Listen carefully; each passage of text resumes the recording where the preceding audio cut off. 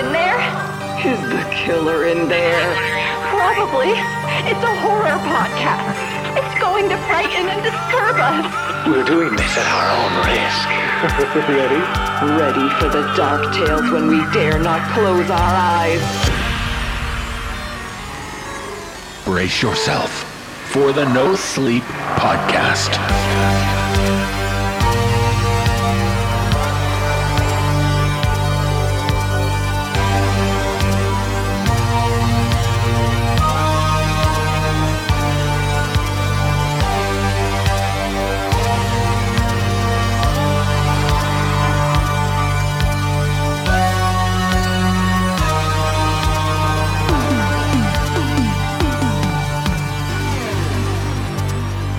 Welcome to the No Sleep Podcast video store. I'm David Cummings.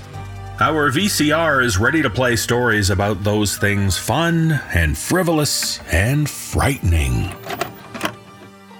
For most of us, it's summertime. The kids are off school and they're looking for things to do.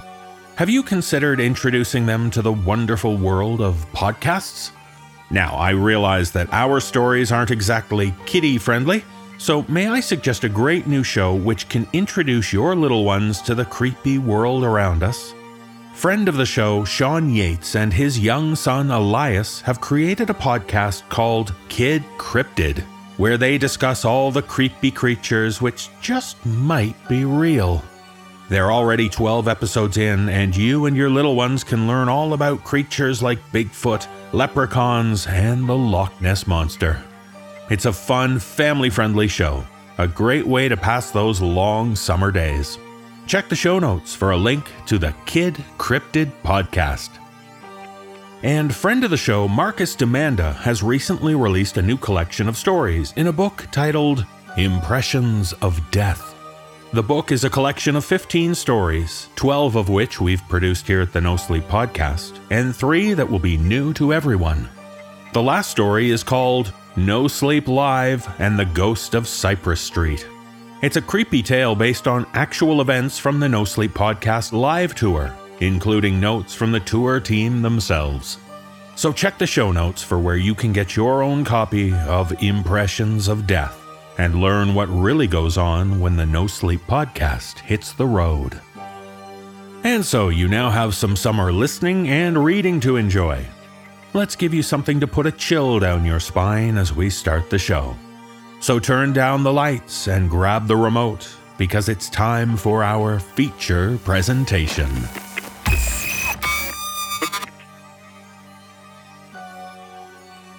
In our first tale, we meet a father on a trip down memory lane. In a quiet suburb filled with the sound of chirping birds, author Luke Condor introduces us to an evil hidden in plain sight. Everything looks normal, but memories swirl of a terrible event from the past, horrific and unexplained. Performing this tale are David Alt, Erica Sanderson, and James Cleveland. So be careful when you follow someone into the unknown, because even the most innocuous of places can hide awful secrets, especially when you head into Blackberry Gap.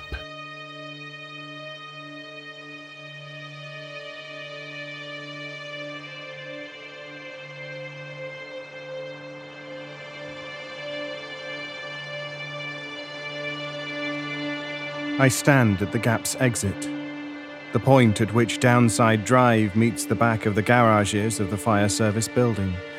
There sits a single bush, the roots jutting out from the concrete. Broken glass crunches under my feet as I walk to it, crouch down. Lifting the branches, I see how solidly the walls meet, pressed so tight you might think they came out of a mold that way, forever fixed. There used to be a gap here. I say this to my son, who's behind me kicking his football against the curb, bouncing it back to himself. He doesn't reply, just keeps on kicking. And blackberries. Some blackberries too. No answer, but that's okay. He wouldn't understand. This was the Manor Estates, the place where I grew up. My son couldn't give two shits about it, and quite rightly so. But he's a good kid. He's letting me bathe in my nostalgia, wondering how this place could be so small. Have I grown, or have these estates shrunk? Both seem plausible. I think back to my friend, what's his face? Joe, Jerry, James, something with a J at the front. I wonder how I'd not thought of him until now. It was him who told me about the gap, said he'd passed through it many times, that it was like going through another world. I hadn't thought about it for a long time, but now, walking around past the park where we used to play hide and seek, the old Archer's house with the crooked tree out front, the same Stanaland household at the end, I'm having all sorts of memories wash over me. I remember that I used to be terrified of the Stanny brothers, but now they seem so small to me. So silly. I even consider going and knocking on the door, asking if they still live here, but I don't, because I'm pretty sure that they don't. We've all moved on now. Except for my friend Jason. That's not his name, it's getting closer though. He doesn't live anywhere anymore. But it's this gap that has me scared. Not shitting myself scared, but that creeping sort of scared that has you rationalizing things, reminding yourself how it's all okay, because the gap isn't there anymore. I must have made it up. Yeah, I must have, because here is where the exit should be. This is where we came out. And now there is nothing. So where did we go in? I pictured the entrance. It was right around the other side of Downside Drive, up onto Tudor Close, to where the garages circle around the gravel road that leads towards town. The place where I fell off my skateboard, gouged out a nugget of flesh from my kneecap. I still have the scar.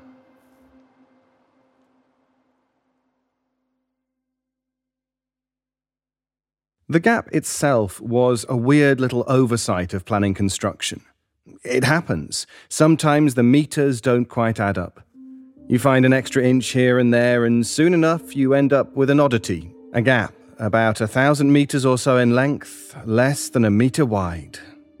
The walls on either side were 2 stories high, skyscrapers to a child's eye. The entrance was hidden. God knows how my friend found it. He took me there once, led me down behind the garages, past the dried red paint on the floor, some empty beer bottles, and pointed to it. Greenery spilled out from its side, and I saw blackberries growing there. I picked one, went to eat it before I saw a greenfly flapping its wings on its surface, burrowing down into the nook between segments. Suddenly ready to gag, I threw the berry against the floor where it splattered ruby-red juice on the concrete. There was some on my hand, too. A couple of small black seeds stuck to my fingertips. So, the gap. I remember now. It wasn't wide, arm's length at most. One quick peek and you'd be right to turn away. It was a dark and dank and soggy little tunnel. All cobwebs and shrubs and lost things, balls, frisbees, a dog collar. Some way further up, there were scattered old newspapers, sodden and stuck to the ground like carpet. It was dark, too, mostly. The creeper vines and brush acted as a ceiling. Sunlight found its way in, but there wasn't much of it. It pierced through in places like fingers of fading lights guiding you on. You've been all the way through? My friend nodded, told me where it came out, the exit, said it wasn't too dangerous. Creepy as fuck, though. I nodded, confirmed that it certainly was. Fancy it? He placed a blackberry in his mouth, squinting at its tartness. And it's safe. Safe enough. Dad? I don't turn around. I can't now. I'm lost in memory, thinking about how people say there are 2 worlds, the adult one and the kids one. They coexist, these worlds, but where adults see hills, children see mountains. Where adults see a makeshift den in the woods, children see a beatific wonder. And where adults see roads and garages and concrete, children see gaps. And sometimes they go into them.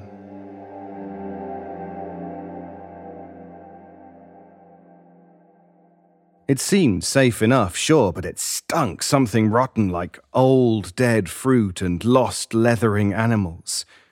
It very quickly became claustrophobic. We could stand for the first 100 meters or so before the ceiling of vines and shrubs dropped too low and we had to crawl, keeping our hands pressed to the walls as we went, but occasionally having to brush branches and cobwebs out of our faces. The trail of dropped newspapers led to a thick stack, so old and so sodden that they looked like one solid block, all separation lost. The topmost paper mostly faded, but for the headlines. I saw the date, and it was old. Ancient history to my young mind. We continued on, me leading the way, my friend just behind, feeling the backs of the concrete garages with our hands, covering them in dust and dirt. Innocent snails popped underfoot as more webs caught in our hair, noses, eyes. Then it got tighter. The green ceiling became lower and thicker. Those fingers of sunlight now all but gone. We were passing the halfway point when we heard the noise and felt the earth shake. A deep vibration that we felt through the soles of our trainers, through the concrete on the walls, as if some subterranean animal was well beneath us, deep in the earth, growling. Chalky dust spilled from above us and we both coughed on it. I suggested we go back. No point now. We better just go on through. He nodded past me, and I saw the small pocket of daylight, smaller than the size of my hand, at the very end. At the time, I meant to ask if it was like this the last time he came through, but all conversation had left me, taken over by the feral need to survive. I figured questions could wait until we were out the other side. I figured wrong. We crawled on, snagging clothes and hair on the thorny branches and cloying sticks, the nature itself seeming to be catching us, slowing us down on purpose. I cut my hand on more of the broken glass down there. It bled, mixed with the chalky concrete dust. I would have cursed at such a wound any other day, but I was too focused in that moment. The wall shook again. Icy fingers seemed to stroke the lower of my back. I looked to my friend, saw a speck of blackberry juice on his lip. He looked back at me with the same wide eyes. We both felt it. We didn't need to say anything. We'd both felt the walls move. On our right side, the wall of pebble-dashed concrete had shifted. Looking down, we could see it. What would now be the backs of the houses on Tudor Close had moved, maybe less than an inch. Bracken and greenery had bunched up, like the carpet of the gap was being rolled up, squashed shut. The understanding between us was instinctual, maybe even spiritual. All logic flew out of the window, and what we were left with was a simple fact that the gap was closing. The fucking gap was closing. We pushed ourselves through as fast as we could. The overgrowth grew thicker, angrier, gripping at our hands, our knees, our ankles. I screamed as the wall moved another inch. It was obvious then, blatant. The gap intended to close all the way, like back teeth clamping shut. Two hands pressing together, crushing whatever black breeze happened to be caught between. The scramble that followed almost feels like a fever dream to me now. The earth around us continuing to growl that angry wail song as the gap tightened. The pocket of light at the exit grew wider, like an eye of sunlight opening. I scraped my way through, digging my fingers along the concrete walls, losing a fingernail as I went. My friend, Jonas, was it Jonas? Pushed at my back too, screaming such a piercing wail that I almost felt it biting at my subconscious, could feel it turning me several shades whiter. In the end, as I saw through the exit, saw the feet of people walking by, not paying attention or not hearing this chaos, I screamed for help as the wall now pressed up against my chest, squeezed the air out of me. The wall moved some more, seemed to speak to us, seemed to laugh the way snow does when it avalanches, the way mountains do when they shift and make faults, the way volcanoes do as they pop. The gap closed its mouth. I made it through, tumbled to the floor and cried, clutched my bleeding wrist and broken ankle. Only now did the adults, a man and a woman walking their dog along Downside Drive, see me, hear me. I think maybe it was the Stannerland parents. To be honest, I can't remember. They came over, asked what was wrong, but all I could do was scream and cry and shout for my friend Jonah. Poor Jonah. Yes, Jonah. That was it. He's in the gap! I pointed to the exit. That's when the dog, a little Staffordshire Bull Terrier, bumbled over, picked something up, began to shake it around between his teeth. I didn't need to see what the dog had in its mouth to know it was a little piece of Jonah, squished forward like a blackberry seed. Some of that blackberry juice lay on the concrete, where the backs of the houses met Downside Drive. There wasn't even a millimetre gap anymore. No planning errors, only a little of the vine and overgrowth pouring out from its end. The woman screamed then at what her little Bruno had in his mouth.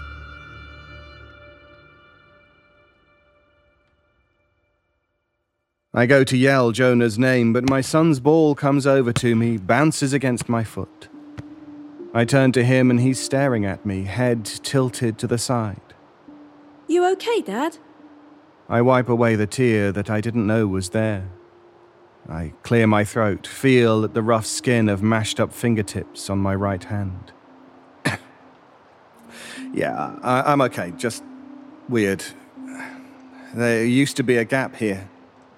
I glance once more at the exit that was no longer there, wonder what other little worlds I lost along the way, jettisoned as I hurtled through to adulthood, losing friends and memories along the way. My son smiles and I kick the ball back to him a little too hard. It bounces on and rolls further down the road. I'll get it. I jog to catch up with it, taking all the while telling him how he'll understand a little more when he's older, how he should make the most of his time as a kid, make sure to stay in touch with his friends and that. I don't reach the ball, though. I'm stopped as I hear that same low rumble deep in the ground, the same mountainous chuckles. I turn, fall to my knees, scream as I catch sight of the back of my son's shoes disappearing into the gap.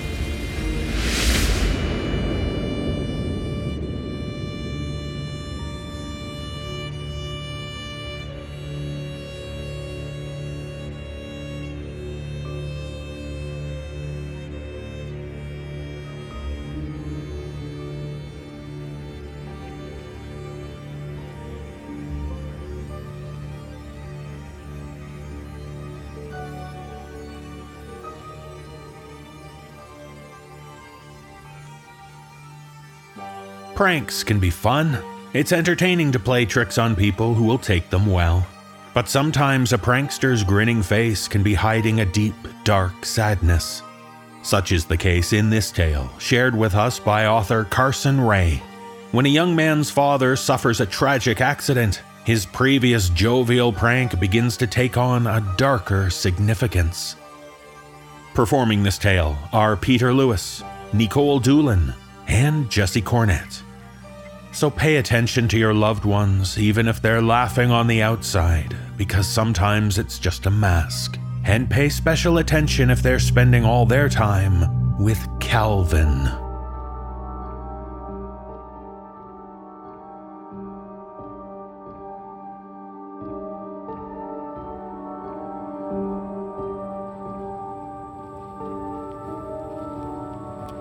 I remember the first time I ever saw Calvin. It was late and well after dark. Like clockwork, I left my job at the local grocery store just after 11 and drove the 2 or 3 miles to my home. Because I still lived with my parents and sisters, I never got the luxury of having a garage in which to park my truck, due to the simple fact that each of us had a vehicle, so also like clockwork, I parked down just outside the basement door, right at 11:10 p.m.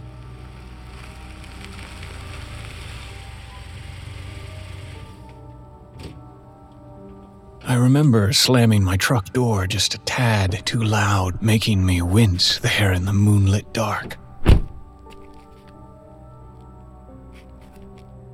If I recall correctly, I think I might have even paused a moment outside and took in the full moon, which lit up the forests surrounding my house, casting skeletal shadows across the uncut grass down below the driveway. I was always a fan of werewolves growing up, you see, so a full moon still brought out some excitement deep down in my chest. Living in a house in the woods, a few miles outside of the artificial lighting of town, really gave the moon room to breathe and glow, as it always should be allowed to do. I probably stood for a few minutes there on that summer's night, contemplating the full moon, werewolves, and the beasts within us all. After dispelling my nocturnal reflections, I walked up to the basement door, opened it, and stepped inside. And there was Calvin.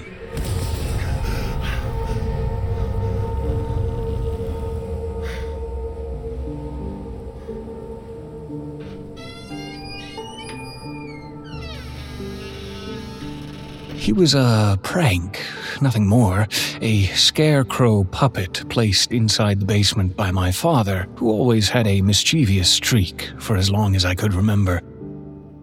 Propped up by a hand truck and several 18-inch bungee cords, Calvin wore tan Carhartt overalls, a camouflaged jacket, thick rubber boots, and, curiously, a welder's mask. Seeing him there, lit by the stairwell behind him, was more than a little bit startling. I'm honestly not sure how I managed not to shout or even scream. Coming home at night and seeing a tall, shadowy figure in a welder's mask in the darkness of the basement was certainly not part of my routine, you see. I'm proud to say I composed myself rather quickly. Calvin, of course, did not move the slightest bit, and after several seconds I could see the hand truck he'd been propped against. Immediately, I knew my father was behind yet another prank, so I was able to relax just moments after shutting the basement door. Nevertheless, I still cautiously approached the steps up into the house proper, due to the possibility of my father jumping out of the darkness somewhere the light couldn't touch. While it would have been a perfect opportunity for a scare, my father never materialized. I paused a moment on my way past this ominous figure to observe what was beneath the eye slit of his mask. All I could see was a pair of wide, terrified eyes leaking bloody tears. Eyes I recognized with a shudder. I knew the rest of the hidden mask featured a gruesome jaw ripped and torn cartoonishly moments before the bone was severed completely. I remembered the first time I saw the mask. It was years and years ago when my father wore it as he crawled on his hands and knees, effectively providing all of his children with nightmares for weeks. Here it was again after a long absence. Though the casual observer with no knowledge of my father's past affection for the mask would just assume the scarecrow was scared of something.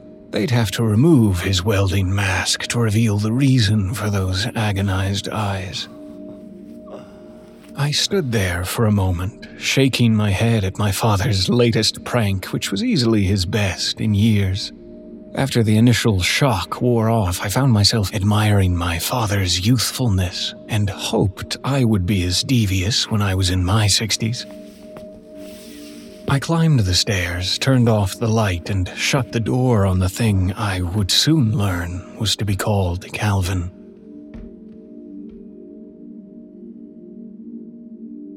The next day, I confronted my mother about the thing in the basement, as I wanted to know whether or not my father had managed to startle her with it as well.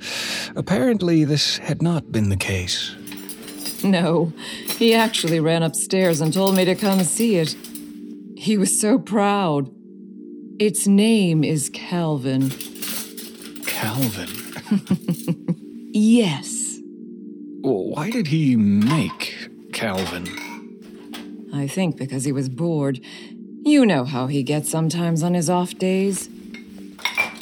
I did know this, so I just accepted her answer and went about my day. My father had been at work. He had been employed at Chart in Ballground as a welder for over 20 years, and while he seemed to enjoy his job, I always got the distinct impression that he carried some mysterious weight that was born out of his profession. Days went by. Every day I left to go to work, I regarded Calvin out of the corner of my eye. I was forced to look at him dead on whenever I returned. I strongly suspected that Calvin was merely part of some longer con to frighten me. All my father would have to do would be to let Calvin stand there for a week or two, steadily lulling me into a sense of familiarity. Then, one night when he knew I would be returning from work at 11:10, as usual, he could actually dress up as Calvin and stand there. When I at last walked through the basement and towards the stairs, Calvin could come to life, yelling and flailing and doing God knows what to send me screaming off into the distant woods. But that never happened. Instead, my father added little details to Calvin and brought in new acquisitions he had purchased from a local pawn shop on his days off. One day, I opened the upstairs door to the basement and could only shake my head in disbelief at what was standing at the foot of the stairs.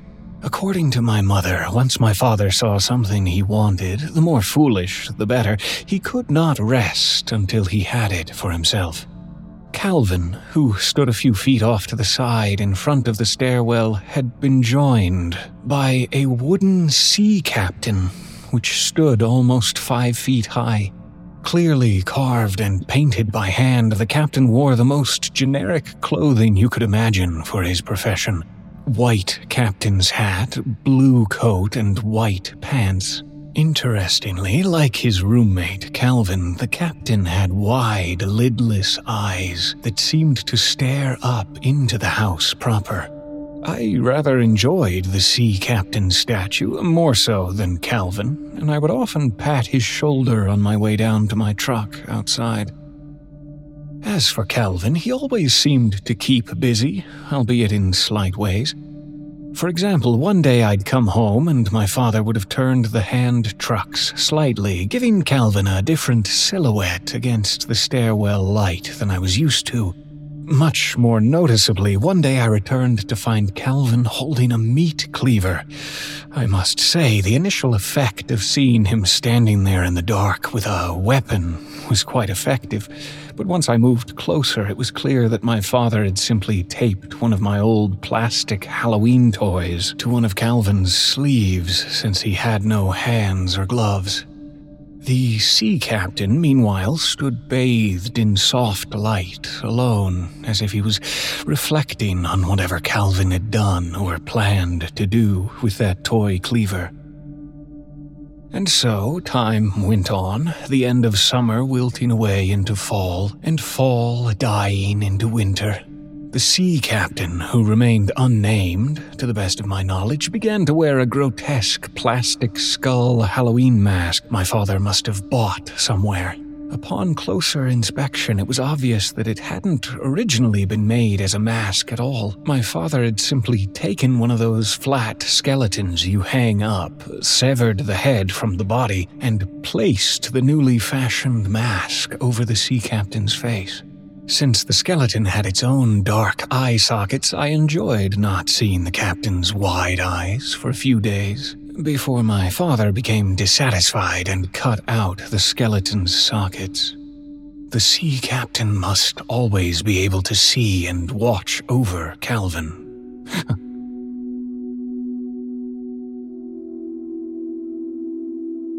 Some of the changes around that time were not so little or insignificant.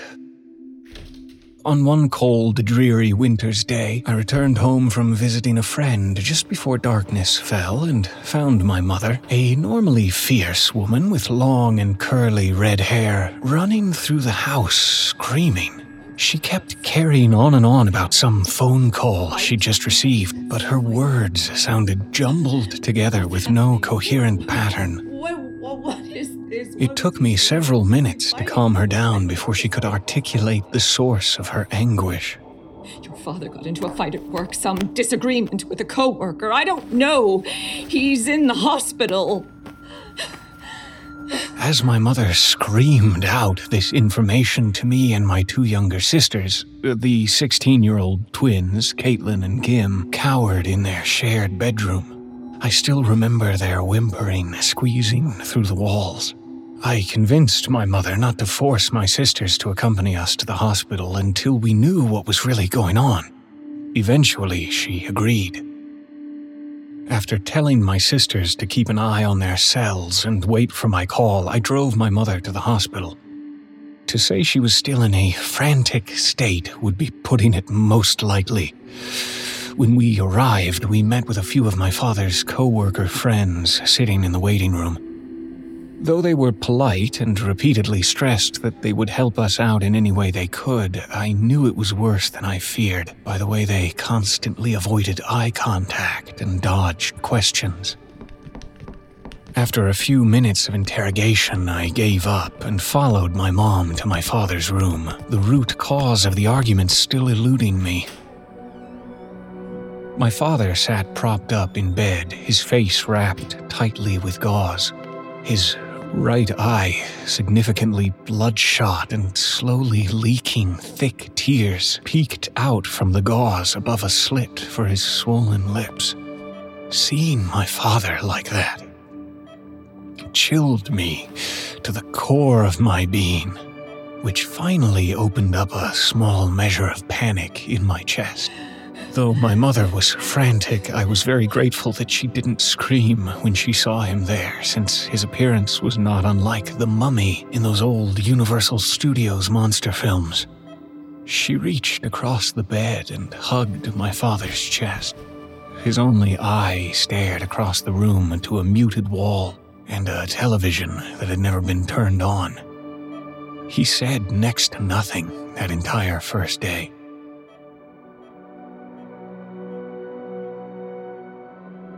Steadily, we pieced together what had happened. My father and the man he worked in close quarters with suddenly broke into a heated argument, startling everyone else nearby. Everyone I spoke to said that there was no build-up. They simply began to yell at each other. Though there was an initial burst of thrown punches, things spiraled out of control within seconds.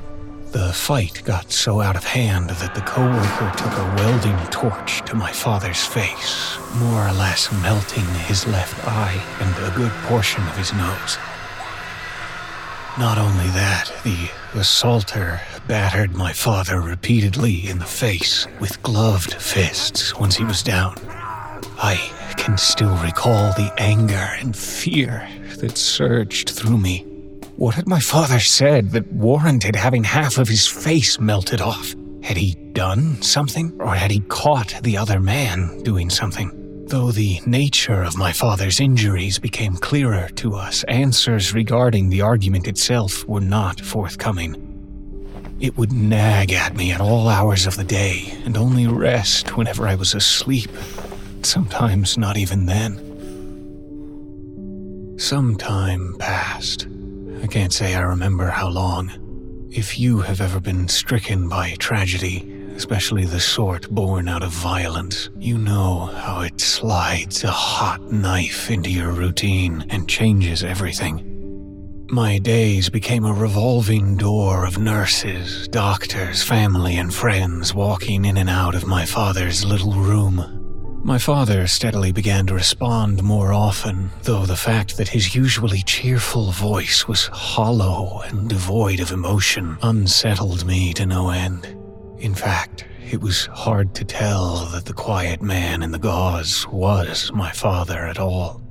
Though the cause of the argument that would end up destroying his life continued to elude me, I learned that the man who disfigured my father's face had been promptly fired and arrested. It occurred to me then that perhaps my father's co-workers didn't even know themselves what had been said between the two men. Perhaps only my father and his attacker knew the true reason behind their disagreement. Regardless, the attack was so sudden that my father had been unable to defend himself before the flame kissed his face. To her credit, my mother managed to hold it together longer than I thought she would, especially considering the severity of her initial meltdown when I found her screaming at the house. She was, no doubt, more than a little shaky sitting there beside my bandaged and near-silent father in his hospital bed, but those long days revealed her to be the fierce woman she was. She didn't even scream when they removed my father's bandages. Looking back on it now, I think my father desperately wanted her to scream and run out of the room. Maybe he just wanted her to drop what he saw as an act and to recoil before him, driving home the horror that had been done to his countenance. I could tell that my father didn't feel human at all anymore, so why should he still be treated like one? Had my mother screamed and abandoned him, maybe he could have crawled away somewhere and mourned alone in the dark. Whatever was going on in my father's head, I could see in his remaining eye the heartbreaking truth. He wanted my mother to leave him and be free of him. He did not want her chained to a monster. But that did not happen. My mother didn't so much as flinch when the nurse removed the bandages. She didn't cry out. She only stood there, and when my father was fully exposed, sat beside him and hugged his heaving chest as ragged sobs sounded throughout the cold room. As we already knew, my father's left eye was entirely gone. In its place remained a tangled mass of shiny tissue so bright in the light it appeared to have been made out of an entirely different substance than skin. More than half of his nose was buried beneath that terrible clump of melted skin. The right nostril, the only discernible similarity from weeks before. Though a good portion of his left cheek was burned as well, the damage was nowhere near as severe. Seeing my father displayed in such a way truly drove home the fact that his attacker had not only gone straight for the face, but straight for the eye itself.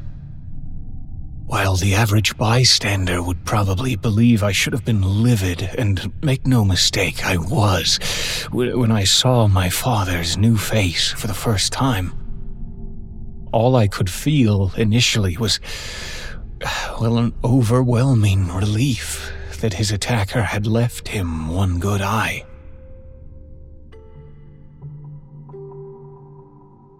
He didn't talk much in the weeks that followed, even after he returned home. He would just sit in his recliner in the living room for hours and hours, staring at a blank television and mumbling to himself. While my mother was clearly and rightly worried, she seemed able to take comfort in the fact that he was still with us. My father seemed completely unable to see things in that light. He would speak when spoken to, but beyond that, he was a silent, brooding presence in the middle of a once lively house. My sisters tried to engage him in conversation when they could, but they might as well have been talking to one of my father's pranks. I can't say I blame my father. Though half of his face looked the same as ever, you couldn't really see past the new side. You go through life knowing disfigurement is one of the worst things that can physically happen to a person. But that fact truly doesn't hit home until it happens to you or someone you love. The person changes both physically and mentally. My father changed so much. There were times I thought I could see the change in his heart before I saw the change in his face. It was like that for a time. I began working extra shifts, working as close to overtime as the company would allow. My mother eventually went back to her job at the bank, having strained all the vacation time she'd built up. My sisters resumed their sophomore year of high school, their grades only slipping just a bit. And my father sat in his chair in complete silence, not even the overhead fan on to generate some shred of noise. Every night I came home to see Calvin standing in the basement, his plastic cleaver still raised at an awkward angle. Though he was macabre in every sense of the word, after my father's accident, I began to see him as a relic from a much happier time. Each time the thought entered my head, it cut me deeply. The simple thought that my father's youthfulness was no more, being a tough pill to swallow. Then, suddenly, there were signs of life. One night I came home and was almost up the steps before I turned around and noticed that the sea captain was now wearing a wide-brimmed hat. Like Calvin, the sea captain had been untouched for months and seemingly forgotten by everyone else. Here he was wearing a hat my father often wore in the rain. It's strange to say that a hat on a wooden statue could instill me with hope, but that's what happened. Maybe my father could come back from this, after all. And for a while, it seemed like he was doing just that. It all started with the simple things: a hat placed on a statue, the television switching on, a chuckle at a good joke. He would move around the house a little more, occasionally shuffling into the kitchen or just stretching in the living room. Sometimes he would even make or answer phone calls. Sometimes, during those fragile days of rediscovering who he was, he would find reasons to go downstairs. During that time, I was still working extra hours to help pick up the slack, so I was never home enough to see my father go down to the basement and tinker with his little prank hobbies. I was amazed at how subtle my father could be. Sometimes Calvin and the sea captain would have shifted positions by only a few feet. Sometimes the skull mask would be on the sea captain, sometimes not. For the most part, Calvin was never tinkered with too much, beyond some slight shifting and rearranging. My father was oddly proud of his grotesque creation. So much so that I heard him referring to Calvin as his oldest son when he was on the phone with a coworker. At first, the comment struck me more than a little odd, but this was my father, after all. His eccentricity was endearing, if occasionally misunderstood by people outside his family and close social circle. After a few months, he even went back to work. No doubt he was nervous and self-conscious due to the burns on his face, but I was proud by how rarely he showed it during the days leading up to his return.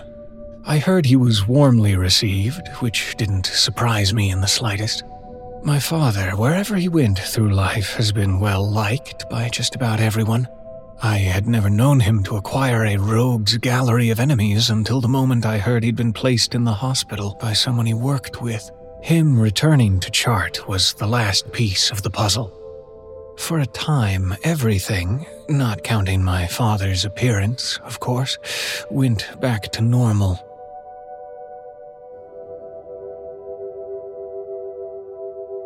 Looking back on everything as I'm doing now, I would say the cracks began to show after my mom received a strange phone call from Doug Evans, who worked at Chart with my father. I didn't think much of it at the time, but I can't blame myself for that. After the conversation with Doug, my mom sat at the kitchen table with a confused look on her face, which was how I found her as I was getting ready for work. I asked her what was wrong, and she told me what Doug had said. For the most part, my dad was the same in the work setting.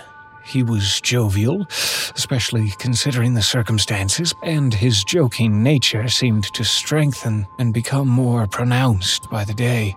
But Doug had noticed something was off about him whenever the two engaged in extended conversation. For example, Doug said that my father would occasionally slip and get the names of his own children wrong. While this was disconcerting, I immediately chalked it up to my father's nerves about returning to work, and to the real world in general. But that wasn't all. Every now and then my father, in the midst of an already established conversation, would suddenly swerve into entirely unrelated topics that made no sense of any kind. When my mother pressed him, Doug couldn't recall most of these topics, though he did remember my father saying something along the lines of, "The black goat calls to all of us." Doug repeatedly informed my mother that it was all nonsense and strongly advised her to keep an eye on my father. Should he get worse, Doug recommended a grief counselor that had helped him through the sudden death of his brother. My mother thanked him and hung up the phone, saying nothing for several minutes after. Initially, I wasn't worried. After my mother told me everything Doug had said, I immediately made the argument that my father was still struggling with trauma.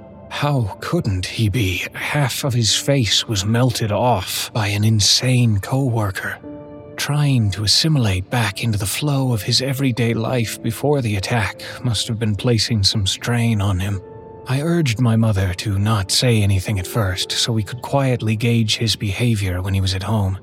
Since these strange memory lapses and sudden conversational detours were news to us, I felt that there was a chance they were only occurring because of a spike in nervousness in the workplace.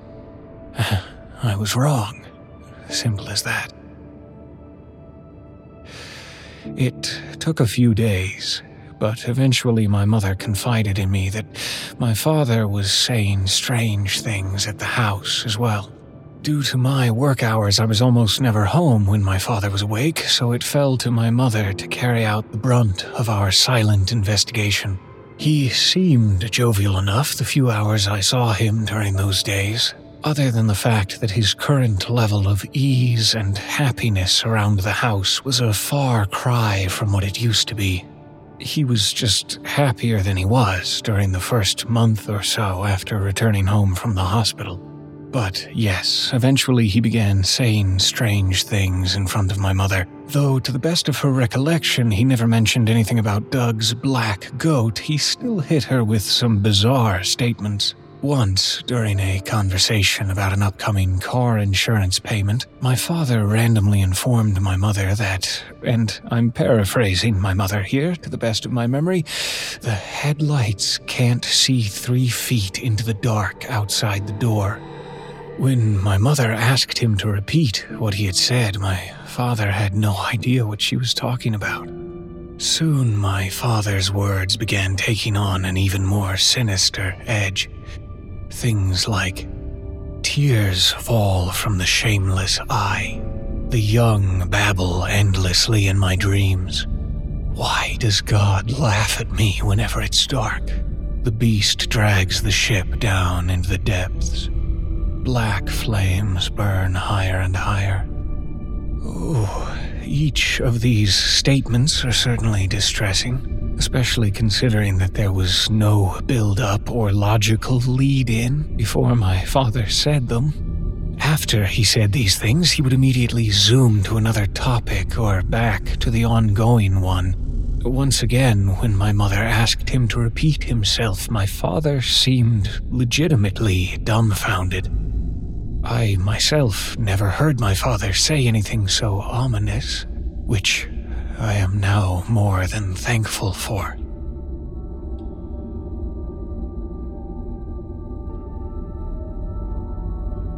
Soon my father's little prank hobbies resumed in earnest. The sea captain was turned at the bottom of the stairs to face anyone, mostly me, who came in through the basement.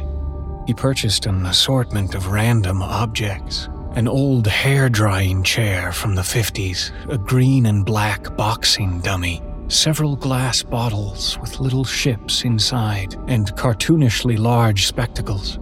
My father claimed he needed these nonsensical items to help further his important work, which I never took seriously as he followed the statement with a conspiratorial wink. For the most part, Calvin remained untouched during this surplus of odd behavior. Those wide, bloody eyes stared back at me in silent terror each and every night I returned home, though by now I had trained myself to never ever look at my father's oldest son in the face. In my mind, Calvin came to represent something I even now can't seem to put into words as clearly as I want to. Calvin was easily my father's most sinister and disturbing creation, but I had to remind myself that he was born before the attack and burning. As my father's unfathomable behavior and strange statements increased in frequency over the next few weeks, a distressing thought steadily began to burrow its way into my mind. What if my father had already been losing his mind before he was attacked? It was a simple thought with endless potency.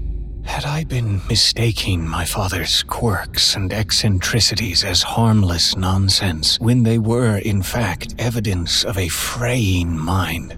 Was it possible that his burning and disfigurement, though temporarily suspending my father's usual moods and actions in a veil of depression, exacerbated a mind already on a downward spiral?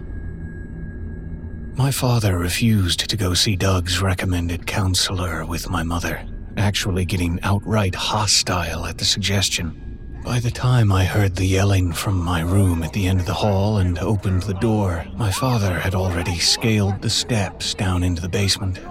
I comforted my mother, her face swollen through crying and sheer stress, before steeling myself for worse as I too began making the descent into the basement. I wasn't even a third of the way down before I froze in place.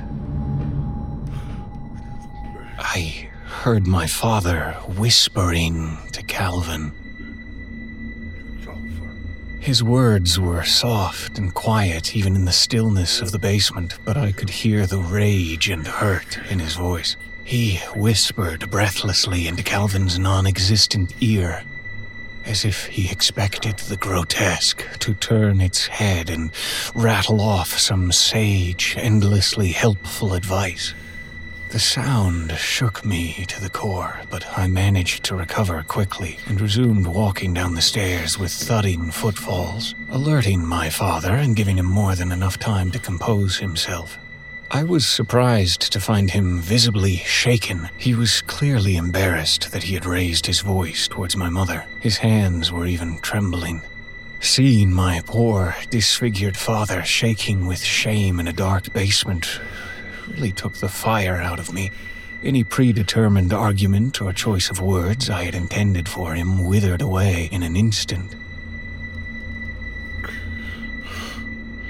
I just keep messing up, son. What do you mean, Dad? Your mother is a good woman. The best there is. And now she's chained to a hideous freak for the rest of her life. The words sliced through me like a hot blade. All this time I had believed that my father was steadily recovering from his ordeal. Had all the signs of his progress, the laughs, the jokes, returning to the workplace, been nothing more than a ruse? Some sort of brave face to replace the one he felt had turned him into a monster.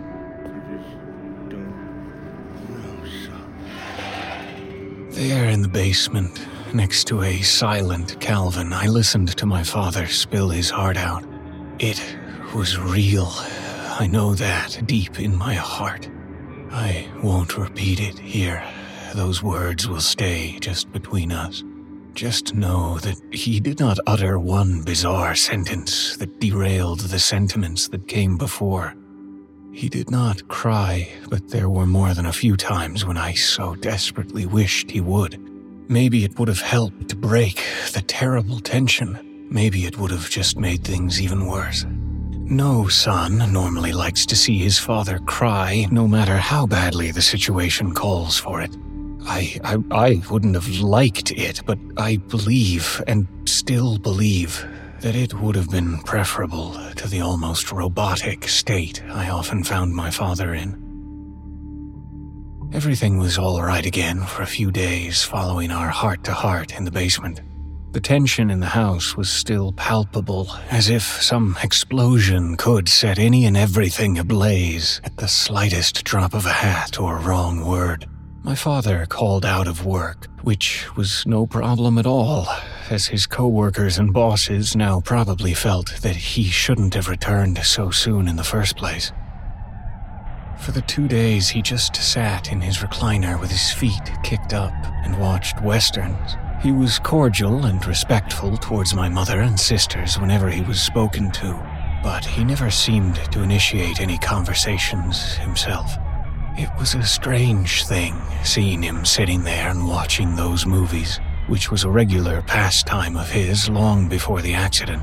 What once brought him joy and comfort now only seemed to underline the normality that he felt had been taken away from him.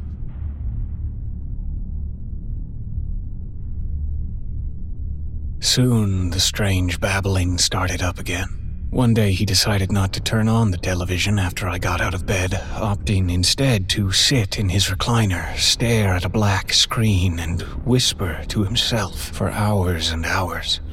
Though he would stop immediately and respond to anyone speaking to him, he would resume the whispering seconds after the end of the conversation. Sometimes I would walk into the living room and just stand there and listen to him, trying to pick out what he was saying. He was so quiet that I could pick out only the occasional nonsensical word or phrase. My mother now seemed to have perpetually swollen and pink eyes. I don't know what to do anymore. I feel like I'm lost. Lost in a house I've lived in for almost 30 years. With a man I've known and loved even longer. It's like he's a different person. It'll be okay, Mom. He's still adjusting. Why don't we call Doug and see if he'll come over for a visit? Dad could use a friend. Mom made the call, and Doug said he would be free the next day around 7 at night, which I felt was perfect considering I had an earlier shift at work that would allow me to return home around the same time. After the phone call, my mother and I embraced, the sounds of my father's whisperings drifting down the hallway like some broken children's toy that should have been thrown out long ago.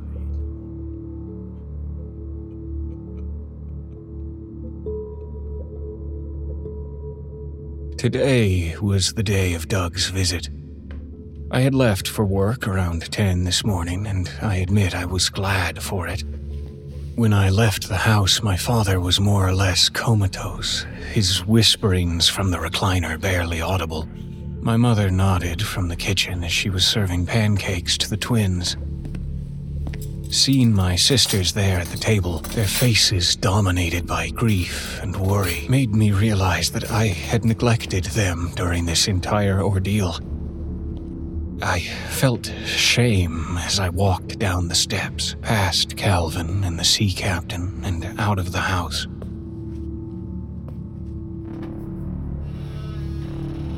The weight of Doug's impending visit made work pass by like an idiot beast crawling on its belly. The slow dragging of the day was made worse when I realized that I must have left my cell phone at the house. Nevertheless, on my lunch break, I used one of the work phones to call home and see how everything was going. My mother answered on the first ring, her obvious nervousness an interesting counterpoint to the thick fatigue in her voice.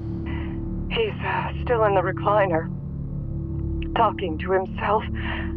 He hasn't even gotten up to go to the bathroom or eat anything. Christ.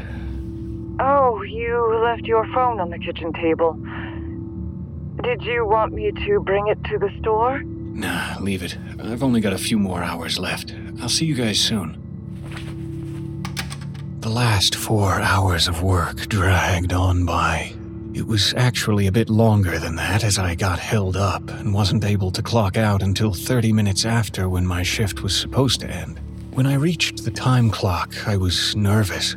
The thoughts of my family and Doug awkwardly sitting in a room with my near catatonic father racing through my head with reckless abandon. I ignored the speed limit on my way home.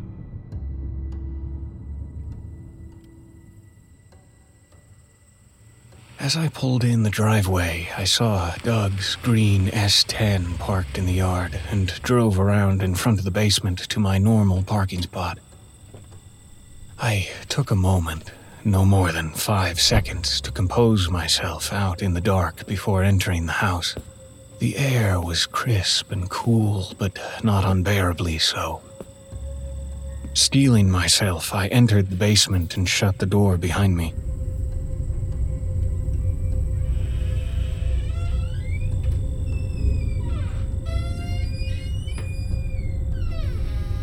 Immediately, I noticed that Calvin was gone. The tall, haunting figure was not standing in front of the staircase. The soft orange of the single light bulb fixed above the steps did not wrap around and embrace any dark silhouette. Conversely, the sea captain was still there, albeit knocked haphazardly face first onto the ground. The hat and plastic skull mask had fallen off and tumbled a few feet from the fallen statue.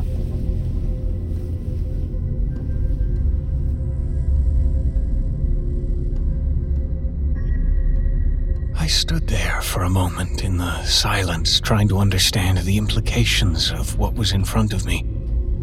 Then I climbed the steps as quietly as I could, reaching the door with a shortness of breath and sweaty palms.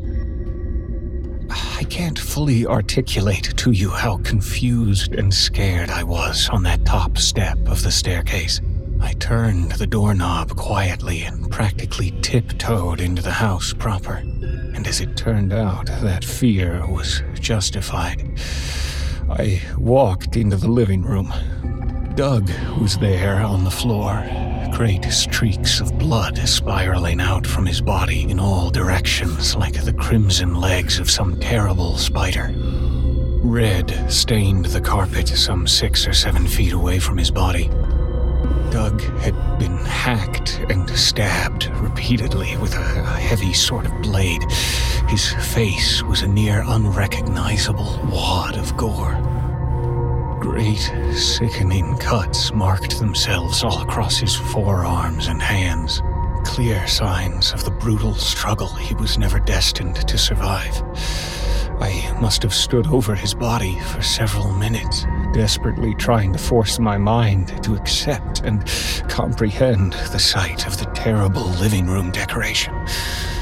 My mother, well, she had at least made it to the kitchen.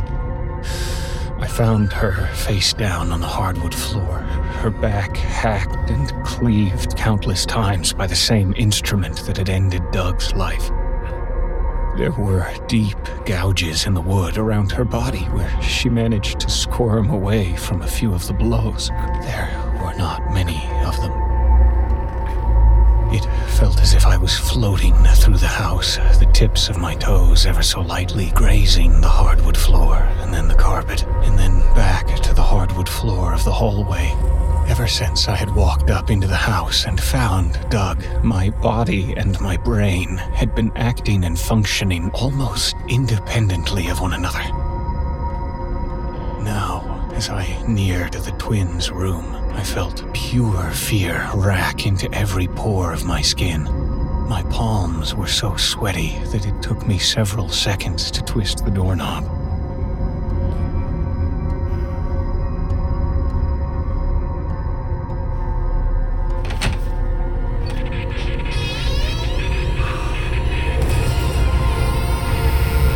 I immediately turned and vomited on the wall when I saw them.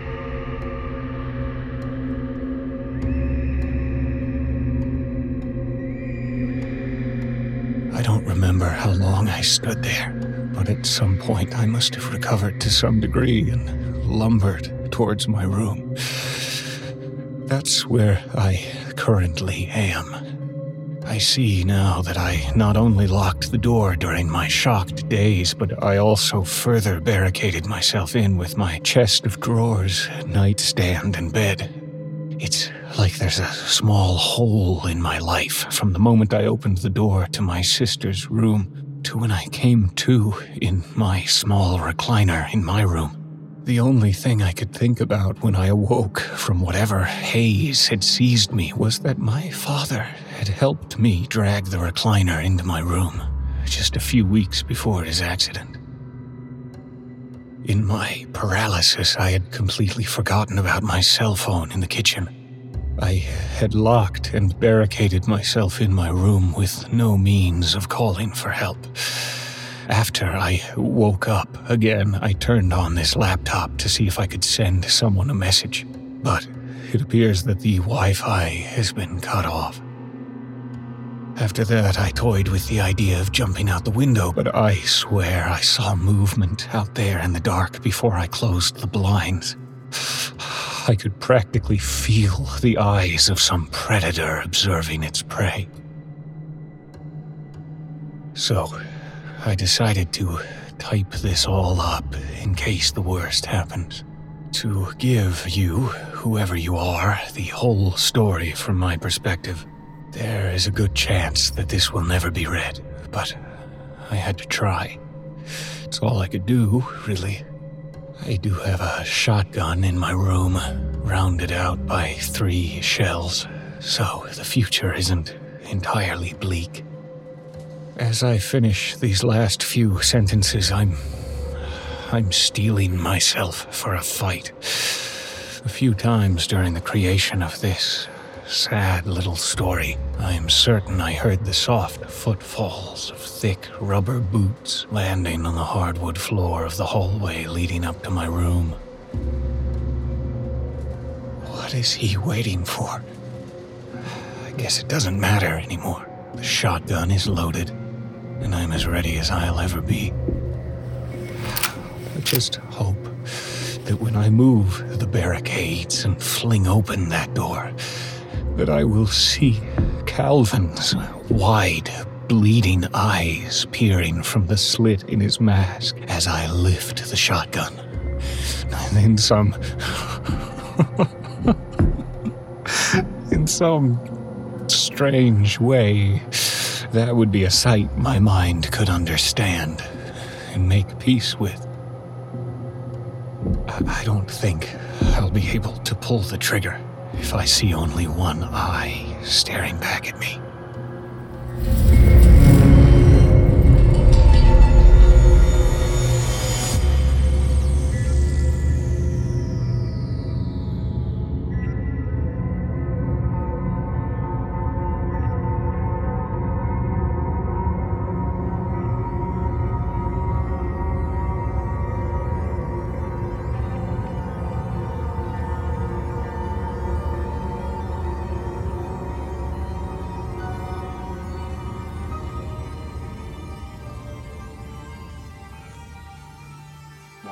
Consider the possibilities of the near future.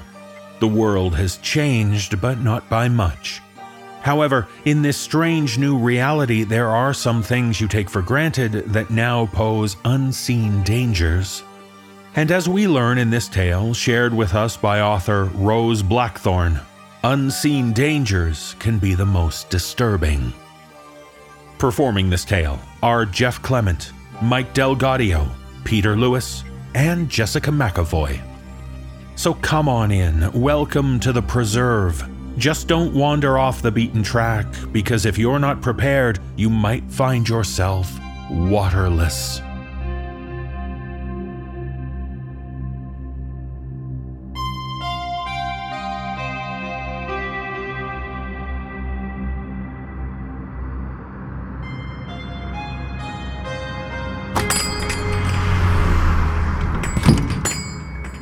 First of all, welcome to the Preserve. Here are your room keys and a map of our little settlement here. You can see there's an all-night cafe right next door, and we have an enclosed walkway between here and there so you don't even have to go outside. One of the services we offer is a little oral introduction of the Preserve, presented by yours truly. Some people don't seem all that interested, but I'd like to tell you my story anyway. And if you don't mind, I'll get to it right now. My opinion? It all started with global warming. No one really believed it. I mean, come on. The planet heating up until it started an ice age? That just makes no sense at all. But regardless of any of that, the winters were getting drier, at least around here. Not nearly as cold or as long as they'd been when I was a kid. We didn't get as much snow in the winter.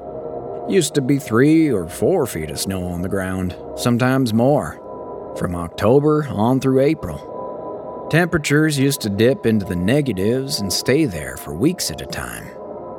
Then, in the winter of 12, it never dropped below freezing. Still had a couple of good snowstorms, but nothing like usual. The winter of 13 was so mild, most folks didn't even call it winter. We never had more than 2 inches of snow on the lawn all season. Clear on into April, all the grass was dead, kind of a dried up beige color, lying flat against the soil. And not much rain either, so even the bulbs were late coming up. The county sent out surveyors to see what could be done when it was clear the reservoirs were likely as full as they were going to get. There was some snow in the mountains, but not enough to make up for what never fell in the valleys. This was farming country around here, despite what you might think driving through on the state highway. A shortage of water was going to make life hard on everyone. So those folks from the county, politicians every one of them, even those that had been born and bred in the county, decided the only thing to do was to find a way to contain what water there was to be had. There were lots of canals and ditches, taking the water downhill from the mountains and foothills into the flatlands below. Some people still watered the old-fashioned way. They irrigated their land by blocking the ditches so the water would flood their fields. Some had invested in pumps and wheel lines, and they'd just siphon the water out of the canals and spray it over the fields. Either way worked just fine, but the powers that be in the county seat decided that too much water was going to waste, traveling along those miles of canals and ditches. Water was seeping into the ground on its way to elsewhere, and never mind the fact that it was just going back into the groundwater. There was a bit of a boom that year for construction workers. Every able man or woman who wanted a job had one, as crews headed out to lay concrete pipe where every open ditch had been. And close the water, those politicians said, so it can't seep into the ground and it can't evaporate into the air. There might not even be a water shortage at all with this kind of conservation. Just one thing they kind of forgot about.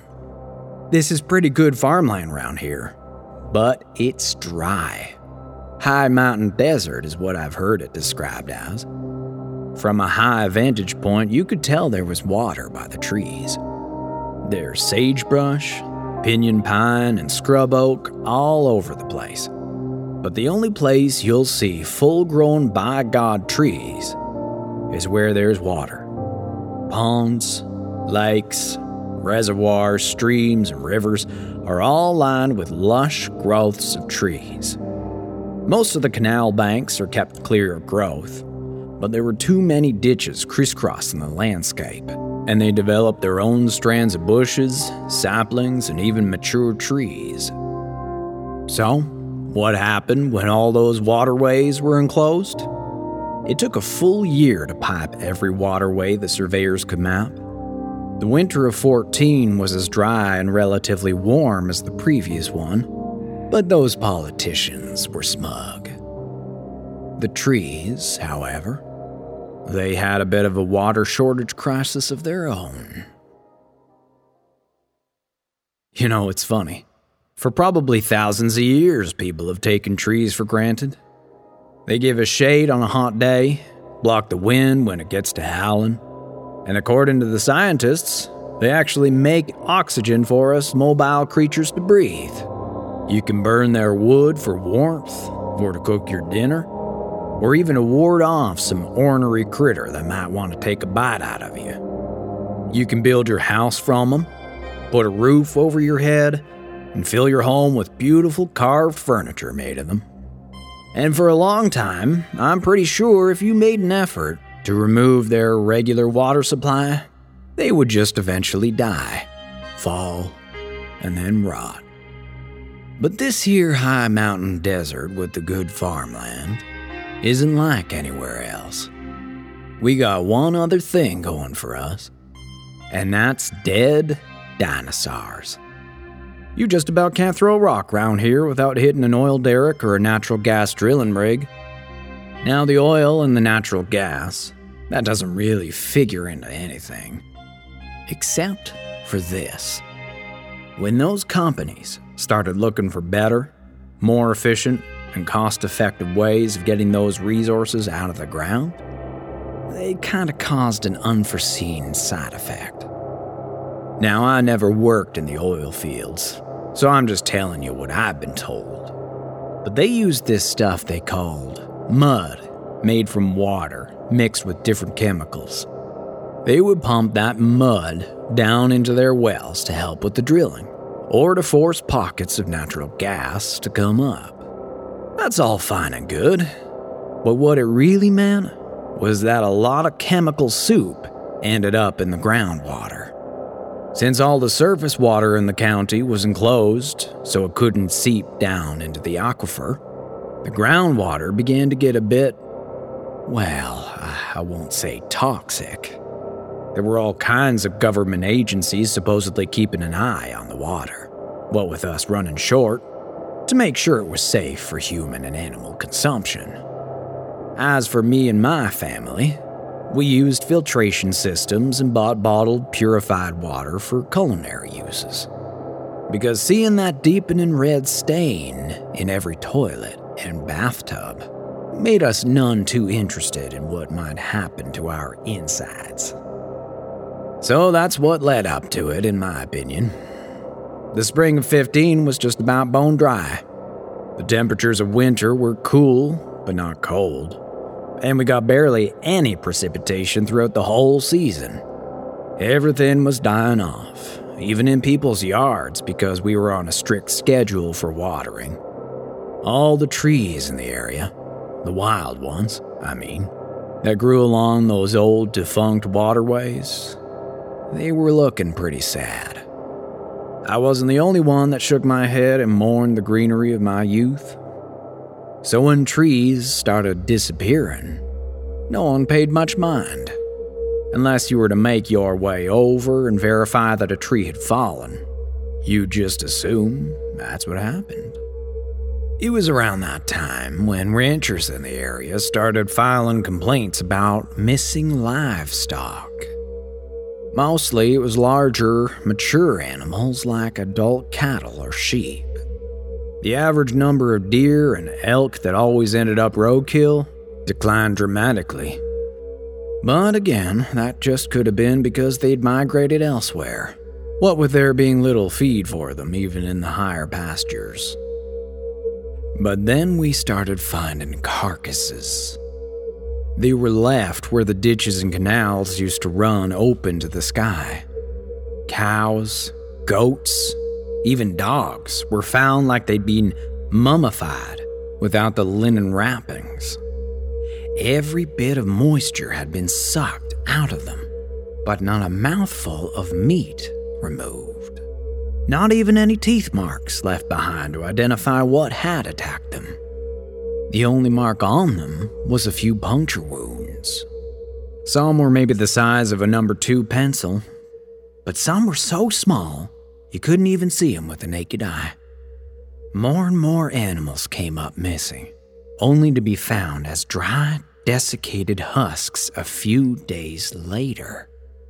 Those county politicians were in an uproar, calling the government for help. But it was already too late. When a group of teenagers on a weekend camping trip never returned home, the powers that be called in the FBI. Their campsite was found with their vehicles and all their supplies still ready for a campout. A week later, all 6 seniors were found at the bottom of a dry well behind an abandoned cabin 20 miles from their camp. Every one of them was sucked as dry as a fly in a spider's web. The National Guard came in. There was a curfew. There were town meetings. No one knew what to do, because no one knew where the danger originated. Surprising to some people, but not to me, it was Old Man Bodges who had the right idea, speaking up in a meeting at the high school. I had a stand of cottonwoods behind my place about 100 yards. They grew up along a little stream that trickled there since I was a boy. Well, they ain't there no more. And I don't mean they lost their rooting due to the drought and toppled over. I mean they're gone. A lot of people gave each other uneasy looks, and some outright laughed. But me and a few others just nodded. I went out there a few days ago at noon. Those cottonwoods are gone. Judging by the state of the ground, I'd say they fairly yanked their roots out of that dry, packed earth and went looking for more hospitable surroundings.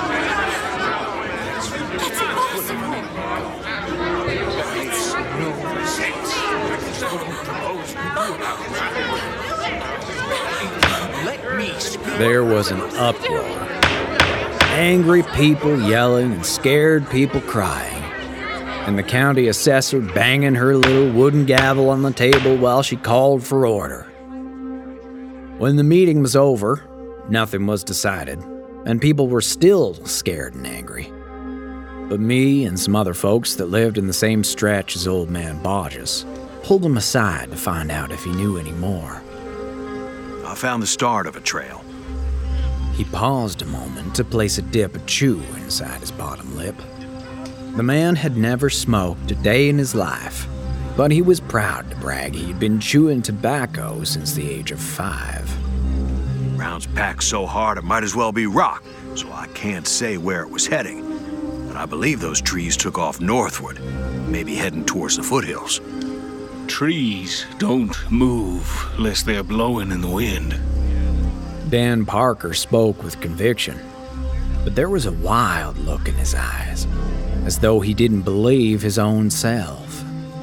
Gus Bodges just shrugged and motioned with his head. You seen those trees on my property since you were a baby, Dan. You come on by and take a look for yourself. You tell me what you think happened. Even if you're right, what do we do about it? Doris Nelson's fluttering fingers rubbing across her lips in a nervous habit that had left them red and chapped. Gus rubbed his chin thoughtfully, and the sound of his gnarled fingers moving across the stubble of beard rasped in the quiet evening air like some kind of unseen insect. I haven't seen anything moving during daylight that shouldn't be, so I figure they've got to be moving at night. So I don't go out after sundown, folks. I keep my dogs in the house with me instead of letting them sleep in the lean-to like I've always done. I've lost my wife, and my kids all moved out of state. Those dogs are all I've got for company, and I'll be damned if I'm gonna find them sucked dry at the bottom of that old stream bed. What are you saying? You think your missing trees have something to do with all the dead animals? There was a tone to his voice that you don't often hear from men who've spent their whole lives farming in a desert. Men like that don't have the imagination to get scared of things they can't see, because all they believe in is what they can see. Gus shrugged and spat a stream of amber liquid. I'm an old man, Dan. In 2 years, I'll see my century. And in my 98 years, I have seen things you wouldn't believe, and I'm not taking the time to tell you about them. But everything I've witnessed in my life, no matter how strange or confusing, in the end, always made a kind of sense.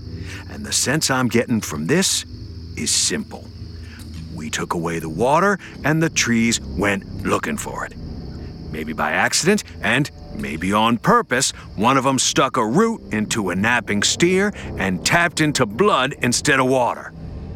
In my mind, I have to wonder if they didn't get a liking for the taste. After that revelation, no one seemed to have much more to say. Dan Parker left pretty quickly, looking a little green around the mouth. Doris Nelson went on to find her kids and drive them home. I offered a ride to Gus, but he just gestured with his cane to the old 54 GMC he'd driven. 98 years old and still driving himself. His dogs, a blue heeler named Tick and an Aussie cattle dog named Flea, were standing in the bed watching us. That old man had a funny sense of humor. People talked about what they heard that night, and the rumors eventually made it back to the county seat.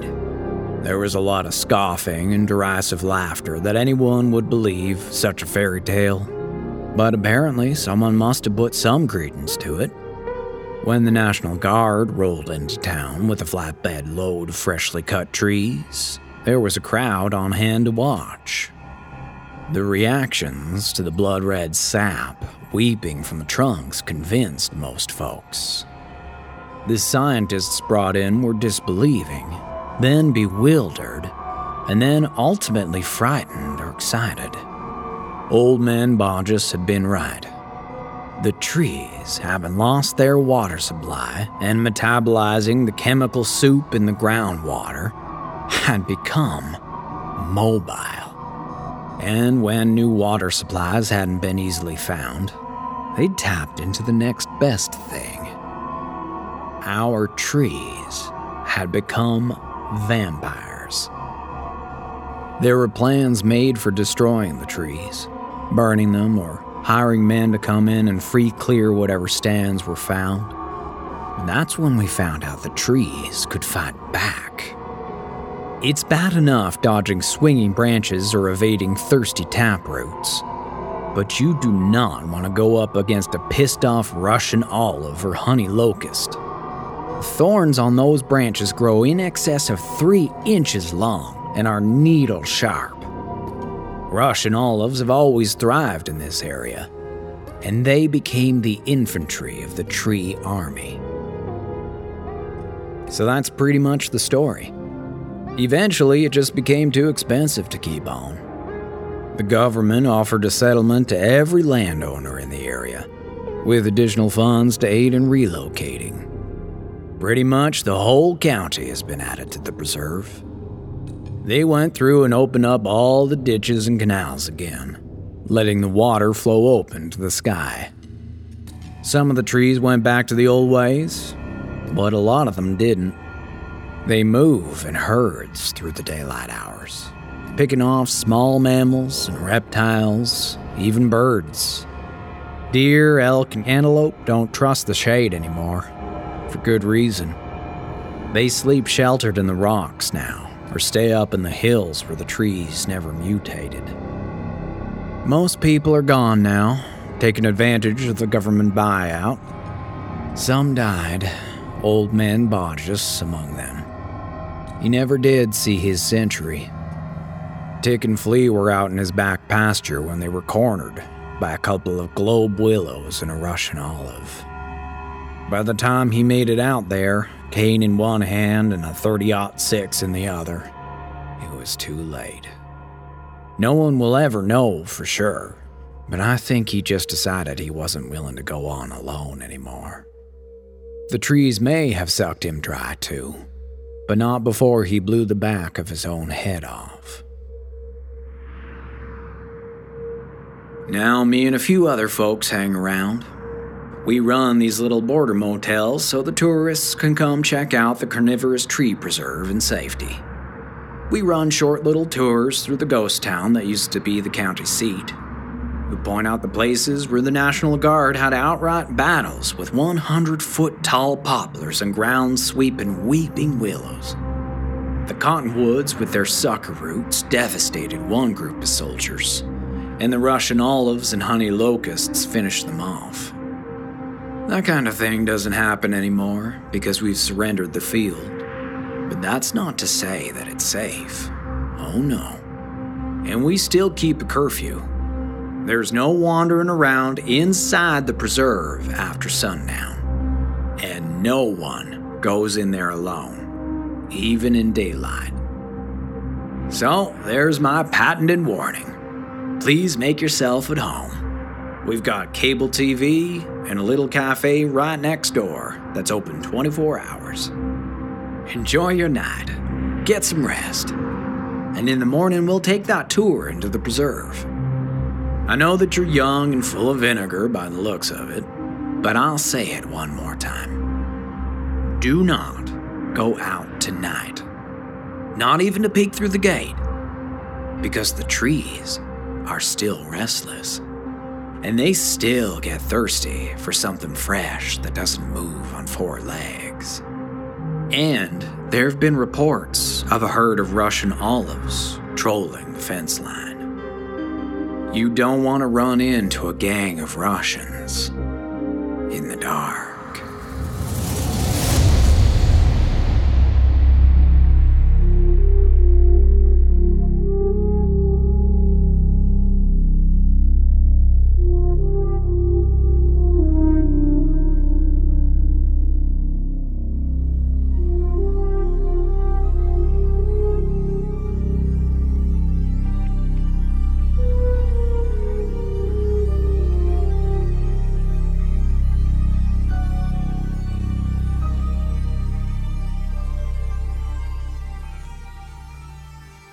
We all despise animal cruelty.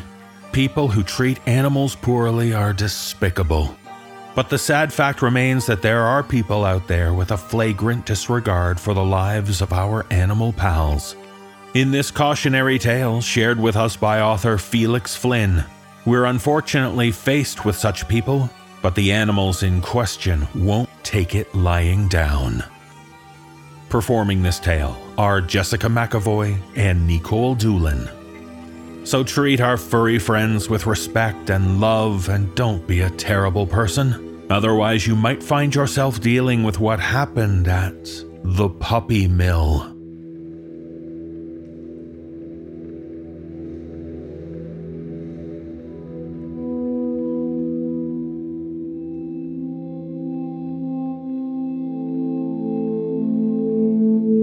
The dogs have been around since before I was born. Papa owned a local junkyard, sometimes selling scrap, but it didn't bring in enough money for the family to live on.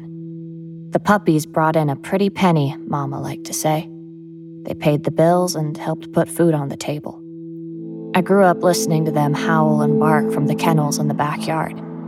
I'd get off the bus after school, then homework, then chores. Feed the dogs, check on any new litters we had, and clean the kennels. I felt bad for them. I'd learned not to say so, though. Papa would yell, tell me that they didn't have feelings, that they didn't care they were stuck in cages that were too small to house two animals, much less the puppies each breeding litter endlessly bore. They were lucky to be here getting fed instead of living on the streets starving. I didn't believe that. They didn't look lucky. They were dirty, fur-clumped and ugly, eyes tear-stained and lined with mucus, teats flabby and dragging the ground when they were actually on their feet and shuffling to their food dish. Some were sick, I knew, but no one wanted to shell out money to have them taken to a vet. So long as they were pushing out healthy-looking pups, that was all that mattered. I could see sadness in those upturned brown eyes, and hear it in their pitiful whines. Each of them was starving for attention, for love and a good home. I'd offer them scratches behind their ears or quick pats on the head when I could, when I was sure Mama and Papa weren't watching me out of the kitchen window. They didn't like me being sweet on the dogs.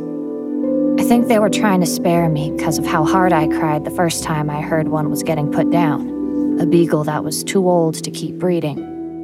Over dinner, they discussed whether or not it was time she was replaced. I said I could keep her, that I always wanted a dog I could play with and love like my own.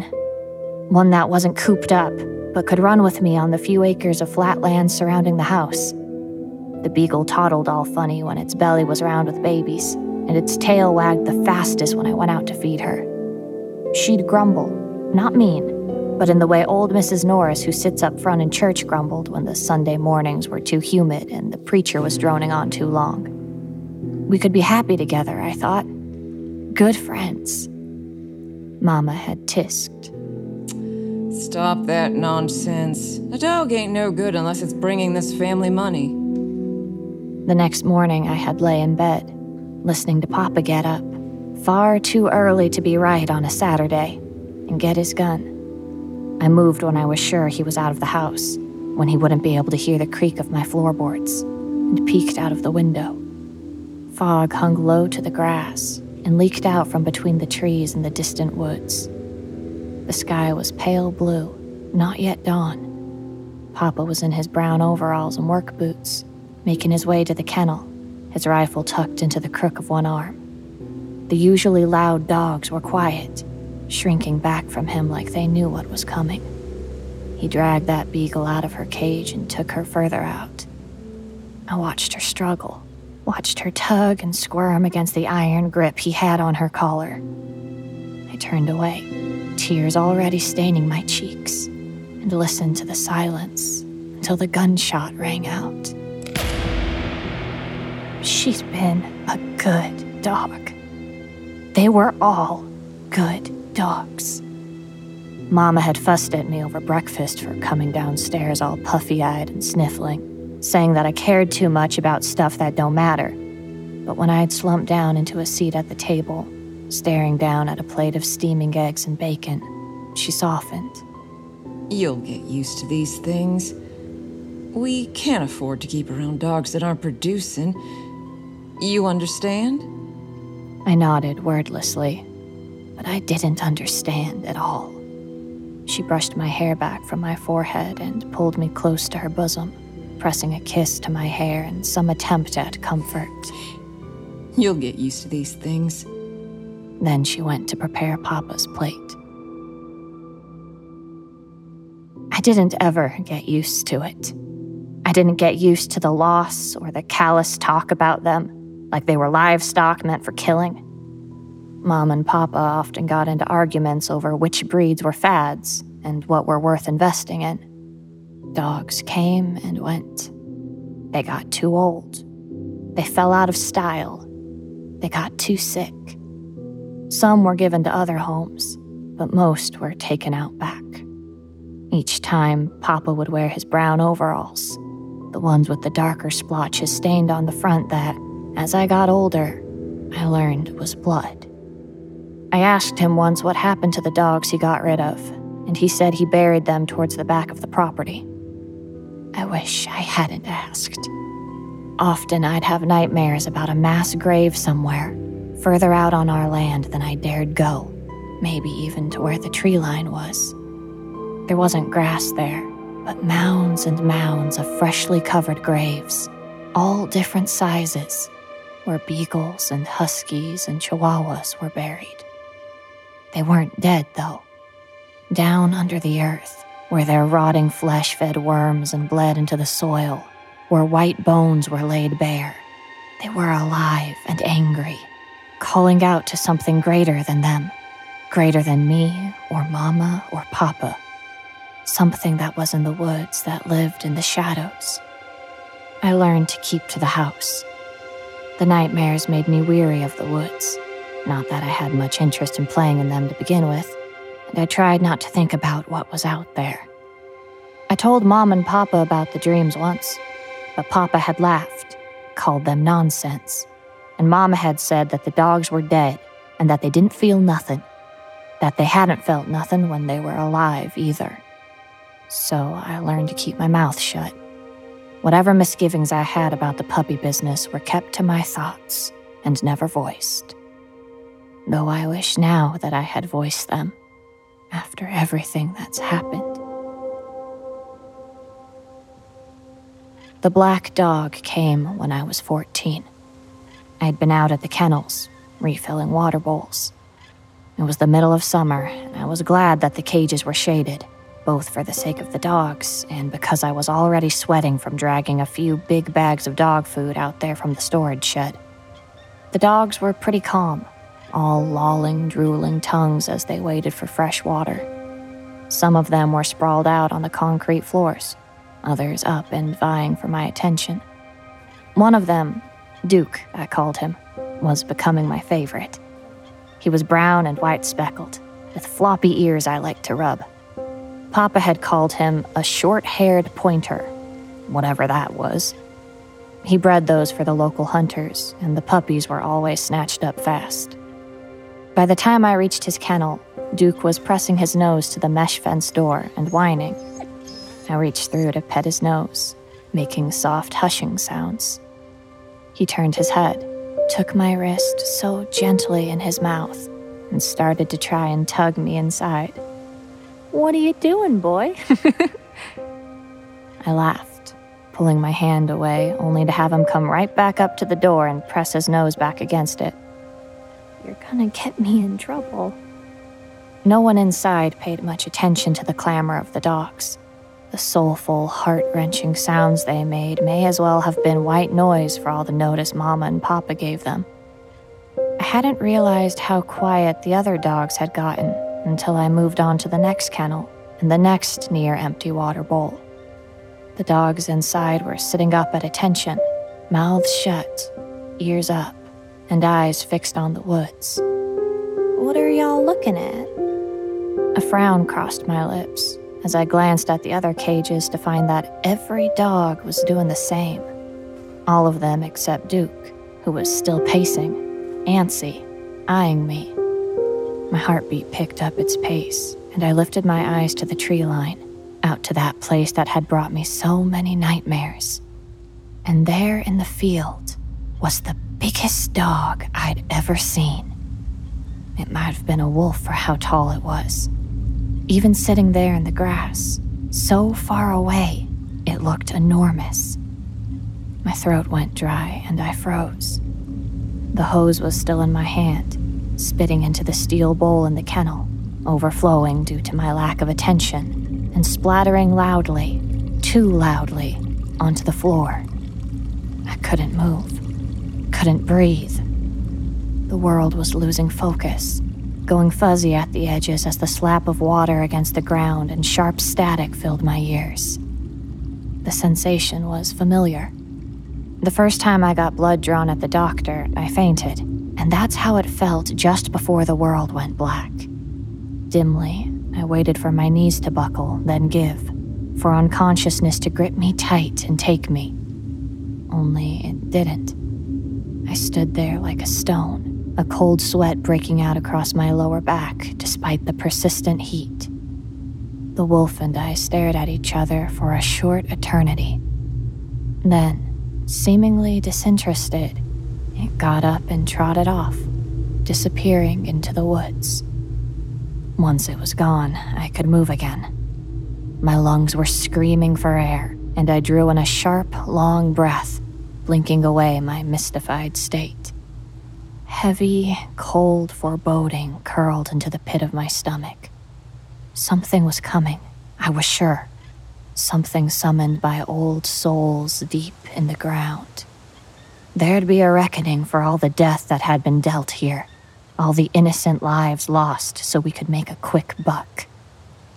I jumped when I realized I was flooding the nearest kennel as the world came back into focus, and jerked the hose away, murmuring an apology to the pups inside. The dogs were still quiet, but they were looking at me now, not the woods. I thought about telling Mama and Papa what I saw, telling them what I felt. But they hadn't ever listened to me in the past, and they surely wouldn't now. If I told them, they'd laugh or get angry, would say I was making up stories fueled by those nightmares, that I was soft. I looked at the eyes that were on me, each pair big and soft, begging, searching, trying to say so much that I couldn't understand. Still, I nodded, knowing deep down, as scared as I was, this was right. "You're good dogs." I cut off the hose and headed back to the house to wait. Mama and Papa went about their day like normal, but I'd mumbled that I was sick and headed up to my room. It was midday, but I sat down on the edge of my bed and stared out the window. I could see the kennels, could see that the dogs had gone back to watch in the woods just like I was. The usual sounds of birds, the rustle of wind through the grass and, beyond, the trees, were all muted. The world was whispering, afraid to talk too loud at the altar of something awful. All I could hear were the muffled footsteps of Mama in the kitchen, the distant blaring of the TV, and the occasional groan of Papa's old recliner when he shifted in it. Mama called when dinner was ready, but I didn't go down. I stayed where I was, expecting movement in the tree line. Nothing happened. Nothing came. At least, not until dark fell fully. The moon was bloated and large, raised high in the sky to cast a blue glow over the field below, over the kennels, over my bedroom. The dogs had gone from still alertness to pacing, just as Duke had earlier that day. Though they weren't anxious, weren't warning me of anything. They were excited. It was time. Emerging from the dark, as if made of it, came the black wolf I'd seen, casually loping across the field towards the house. It got about halfway when behind it, in the silhouette of the trees that were backlit by the blinding moon, eyes appeared. 4 of them, bigger than my whole body and glowing white. They opened wide, then ascended as the figure lifted up above the trees. A black body made up of the darkest nights, of things long forgotten, of ancient times and creatures that were now mortal myths. It raised its head. I could make out a sleek snout that split wide when opened. The house shook from the force of its howl, timber trembling in anticipation, a feeling that ran its way up my spine and made my teeth chatter. The dogs stopped their pacing and lifted their heads to join in the song. From below, I could hear Papa swearing and getting to his feet. I imagined him and Mama going to the door. Papa appeared outside, the floodlights from the corner of the house kicking on to illuminate him. His rifle was in his shaking hands, gripped tight, and he stood, dumbfounded for a moment, as he saw what I did. A moment was all they needed. The wolf stopped its slow approach and broke into a snarling run, aimed right for him. The dogs were still howling, louder now, triumphant, and the beast against the sky lowered its grinning maw. We locked eyes for just a moment, and I felt its delight. Papa hit the ground as Mama screamed from the doorway. A coppery scent drifted up to me, a sickly, sweet aroma that would have made me gag if I weren't so numb. The thing in the woods crept out, large paws forming from the dark, big enough to crush the house if it chose to, but somehow light enough that it left no paw prints in its wake. Mama slammed the door shut, but that didn't matter. A second later, I heard it slam open, heard her scream as the wolf got her next. And then came the sound of heavy paws on the stairs, soft thumps and the scratch of nails, coming from my room. I broke my gaze from the white eyes and moved to meet the wolf at the door. I was next. I had to be next. To pay for what I had done. My hands were sweaty, near slipping on the knob when I pulled the door open. The wolf was there, teeth bared, blood on its fur and lips. It didn't attack like I thought it was going to. Instead, it gave a low growl and turned on its heels to start back down the stairs. I followed wordlessly, somehow knowing that's what it wanted. Below, in the living room, blood painted the walls. Mama was sprawled on the carpet, her face barely recognizable beneath the gashes that covered it. Her clothes were torn, body ripped open, with great chunks missing from it. Crimson oozed over raw, exposed meat, leaked onto the floor to form a lake that my feet sank into. Thick moisture, hot and sticky, seeped between my toes, made my heart start to hammer in my chest as revulsion rolled over me. My gaze darted away when my stomach turned, and I swallowed down acidic bile. I pushed on. Out the back door, Papa lay crumpled in the grass. The dark had turned the blood to inky smatterings across the ground. I didn't let my gaze linger too long, though I knew he was in the same state Mama was. In the light, I could see the creature, not made of shadow at all, but a bumpy, bony body that consisted of thousands of others. It was a mesh of rotted flesh, flecked with white that, up close, I could see where animal skulls melded into the grayed muscles and exposed tendons. Patches of mangy fur clung helplessly to clumps of sagging skin. Its teeth were chipped, old used bones sitting crooked, but still stark white against its viciously red, oozing gums. This old beast was made of the animals buried out back, and others like them. The howling was quiet, and the ancient thing from the woods bent over the kennel, its vicious grin opening so it could close powerful jaws over the flimsy trappings. It ripped the cages apart, setting the inhabitants free. Dogs hurried from their prisons, rushing to their savior, their old god, tails wagging hard, ears up, happier than I'd ever seen them. The dust from the now demolished kennel settled, and the dogs quieted their excitement enough to sit by the great beast's haunches. All eyes were on me. The wolf circled, a vulture spotting new prey, perhaps sensing my fear. This was judgment, I knew. Silence fell. I wondered if they were speaking to one another in an old wordless language I didn't know. I didn't speak, though some part of me felt like I should voice some defense. The smell of torn metal, of the dusty kennel, held my tongue. From the line of freed dogs, Duke came forward. He took a spot by my side, never looking at me, his head held high. The wolf stilled, ears perking up, and the god's grin faded. There was a moment more of deliberation, a stretch of time that left me breathless, until, as one, they all turned away.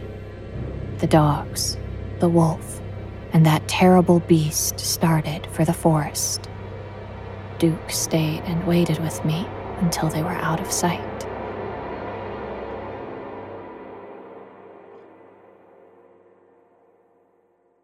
I didn't tell the police what had happened.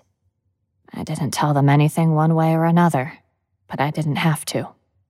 Mama and Papa's deaths were ruled as an animal attack, and I was sent to live with my aunt and uncle in the neighboring county.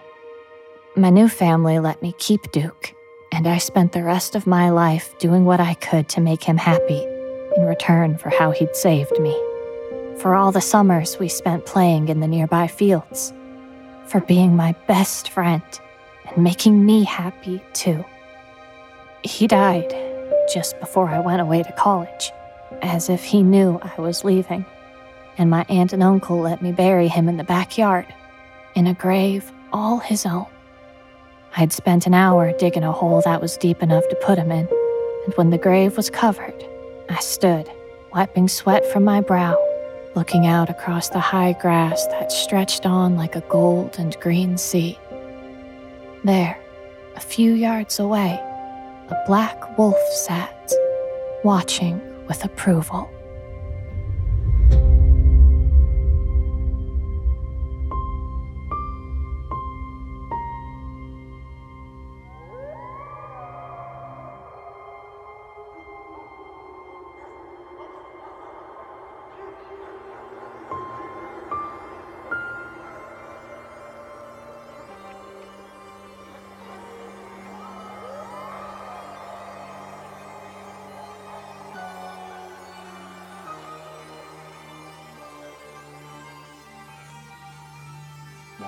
In our final tale, we join a group of kids who, often overlooked by their parents, have taken it upon themselves to make some new friends.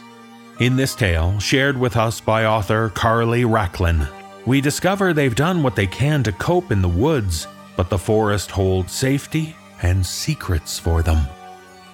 Performing this tale are Addison Peacock, Nicole Doolin, Peter Lewis, Jessica McAvoy, James Cleveland, and Erica Sanderson. So by all means, go out and make new friends, but when someone comes knocking on the door, make sure you know who's out there.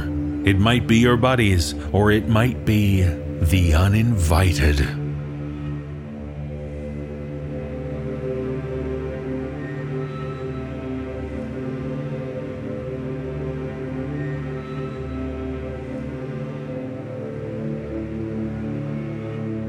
Mama grins at me from across the room, her white gloves slick with shiny blood. She peels the rubber from her fingers one at a time, then glides over to the wastebasket on the table. All I can do to keep from being sick is watch the dust bunnies on the floor dance in her wake. See, Nessie, what did I tell you? Over in a blink. Right, Reese? Papa stands over the bed, holding the sick man's right arm in one hand and writing in his notebook with the other. I can see the dark smudge of stitches on the man's belly through the sheet. He breathes, slow but steady, though I have no idea how anyone could breathe after being cut open, even by Mama. Just shy of 4 hours. I could have sworn it's been 4 days. My head feels too heavy for my neck, and each time I blink, my eyes sting. On the end of the table closest to me, beside all of Mama's tools, sits a bowl covered with a rag, where she put the sleeping man's cancer after she cut it out of him. I tried to pay attention, but the moment the first gush of blood came out of the line Mama's knife made, I had to shut my eyes. At least she was too busy to notice. Papa leaves the room, and I catch a glance of the man's wife on the other side of the door. Her face is all scrunched up, just like my insides feel. I recognize the breathy rumble of Papa's voice a few seconds later, but I can't make out the words. He sounds so calm. On the wall behind me, the window is not quite closed. The curtain's drawn tight, but not tight enough. A draft tickles the back of my neck. The forest is watching us, watching me. The eyes of who knows what crawling over everything. I want to stand up and close it, but I can't make myself move.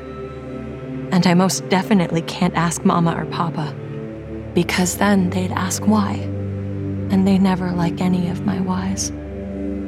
I'm trapped, and the wind puffs again, like it knows.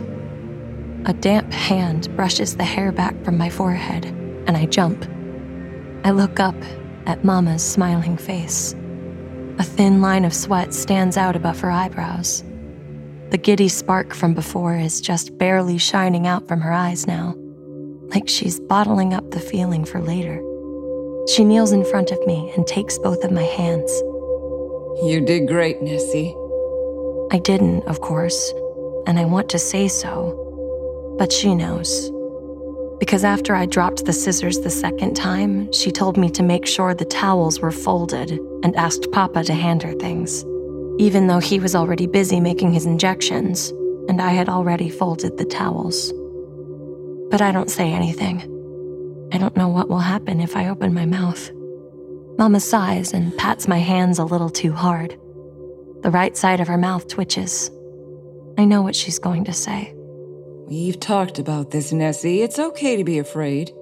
Do you think I'm not a little scared every time we have to come into town for another surgery? I do think that, actually, but I can tell she's asking the kind of question you're not supposed to answer. How about this? Think of fear like a dog. You have to keep a dog on a leash, or else it'll run wild and get you into all sorts of trouble. Understand? The man on the bed groans, and before I can answer, Mama stands and calls for Papa. You can put a dog on a leash, sure. I know that. But what about when the dog is bigger than you, and stronger, and it can tug itself out of your hands? What then? I bet Mama's fear is the littlest dog you've ever seen, if she even has one. I make myself look back at the bowl covered with the rag, and all the sharp, red-spattered tools sitting uncovered next to it. a small stream of blood bubbles up over the rim of the bowl and splashes onto the table without a sound. Drip, drip, drip. And it doesn't stop. I choke on a gasp and jerk up from my seat. My stomach does a somersault. I look to Mama and Papa, but they're not looking back. Just like they've stopped coming to my room at night when I'm having nightmares. They pretend not to hear me now. Instead, they stay huddled over the bed and mutter to each other in serious, low voices. I blink a couple times and hope this is my imagination. Mama always says I have an active imagination. But she says it with a sad dip in her voice, and I know she wishes I was different.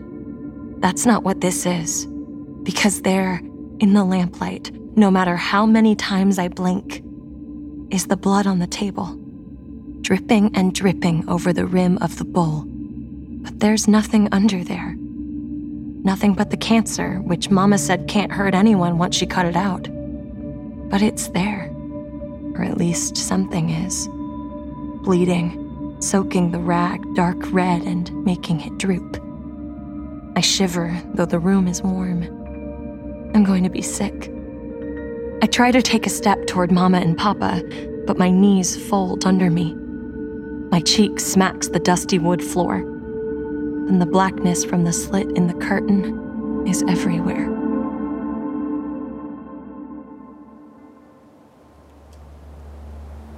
Pine needles crunch under my feet, and warm blood wells up in the scrapes. The trees all blur together around me like streaks of wet, dark paint. I run and keep running. My throat burns with the itch to scream for Mama or Papa or anyone. But my voice is gone, like someone snuck down my throat and snatched it right out of me. A twig snaps behind me and I run faster, not looking to see what did it. Low branches slap my face with their leaves, smearing something wet on my cheek. I pray it's only rain, but I don't dare check. I burst out of the brush and into a clearing of flat, soft dirt and fumble to a stop. Something's there, lying in the muffled moonlight. A doll, made of branches and leaves and mud. All its limbs are snapped and torn off, scattered around in little piles. Its face is different from what I remember. Instead of the friendly smile I drew in mud, the mouth is open wide with horror. Its tiny dotted eyes stare up at me, begging silently for help. I want to tell it everything will be okay, that I'll put it back together because friends don't leave each other behind. But I can't. Of course. I can never do what I'm supposed to in moments like these. So I reach down to pick up the pieces, but the doll's drawn-on mouth opens wider and wider still and spews a fountain of dark blood into my face. I wake up screaming, twisted in my quilts. A pale shape stands at my bedside. Elliot. Ness, stop. You're fine. He swats down my thrashing arms. My heartbeat swooshes like an ocean in my ears. It takes a few seconds for everything to come rushing back to me. The moon is high behind the trees outside the window. Their shadows stretch along the wall and make black gashes on Elliot's cheeks. I'm not fine, but by the look on his face, he already knew that. He just wishes it wasn't true. It was them, our friends. I saw them again. The knowing look settles on his face and makes his lips go thin. He shakes his head. They're gone. You can't keep going on about this. Mama and Papa are getting worried about you. What a stupid thing to say. Mama and Papa have never been worried about anything in their whole lives, especially not about me. But there are some things it's useless to argue with brothers about, especially older ones. And I can tell this is one of them. Just forget about it, okay? His hands have settled on my shoulders, and I push them off. Is that really what you want? You want to just pretend they never existed? How could you say that, Ellie? We made them. Ellie looks away. The words come out high and whiny, even though I'm trying my best to keep my voice down. Neither of us wants to wake Mama or Papa right now. When he looks back at me, his eyes are narrow slits. I don't know what we did. You were there. Stop lying.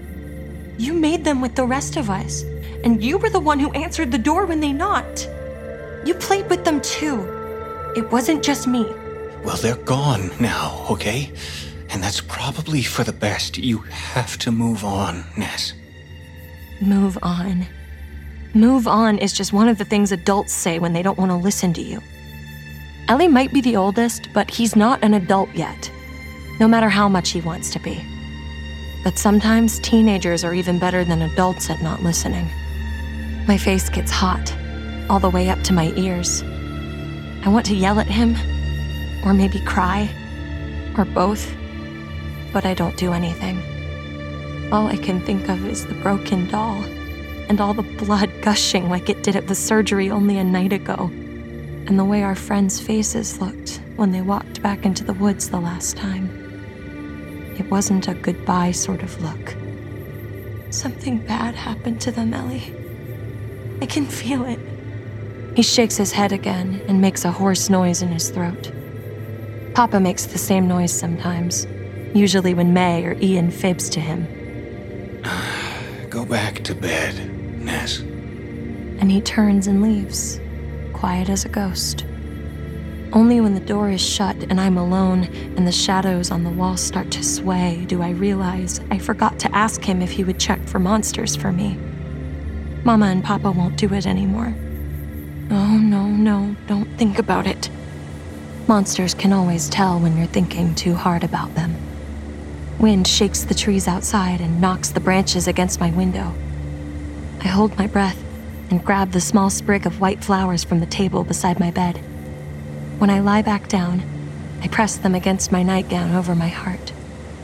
They don't smell at all like they did on the day the old woman from town came to our door and gave them to Mama. We were still moving in then, and the house was smelly and dustier than the dollhouse Papa made Velma when she turned 11, though she says she's too old for it now. The lady's hair was the exact same color as the flowers, and her skin the opposite. She said she picked them from her own garden, and that Mama should hang them above the door, or else our emotions will wander off into the forest and become hauntings. Mama's smile gave her face a funny wrinkle when the woman said that. But she took the flowers anyway. When the woman left, I caught Mama's hand before she could throw them away. She let me have them, though in the quiet moment between when I asked for them and when she gave them to me, that wrinkle got a little deeper.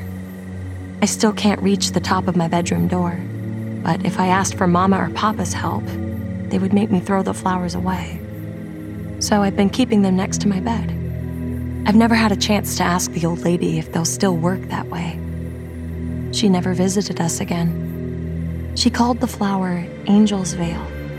The petals are thin and crisp like paper, and I'm careful not to touch them as I curl up under my blankets again. The trees keep up their tap, tap, tap against the window, like guests waiting to be invited in.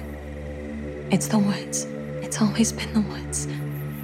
I lie there for a while and remember everything Elliot wishes he'd forgotten.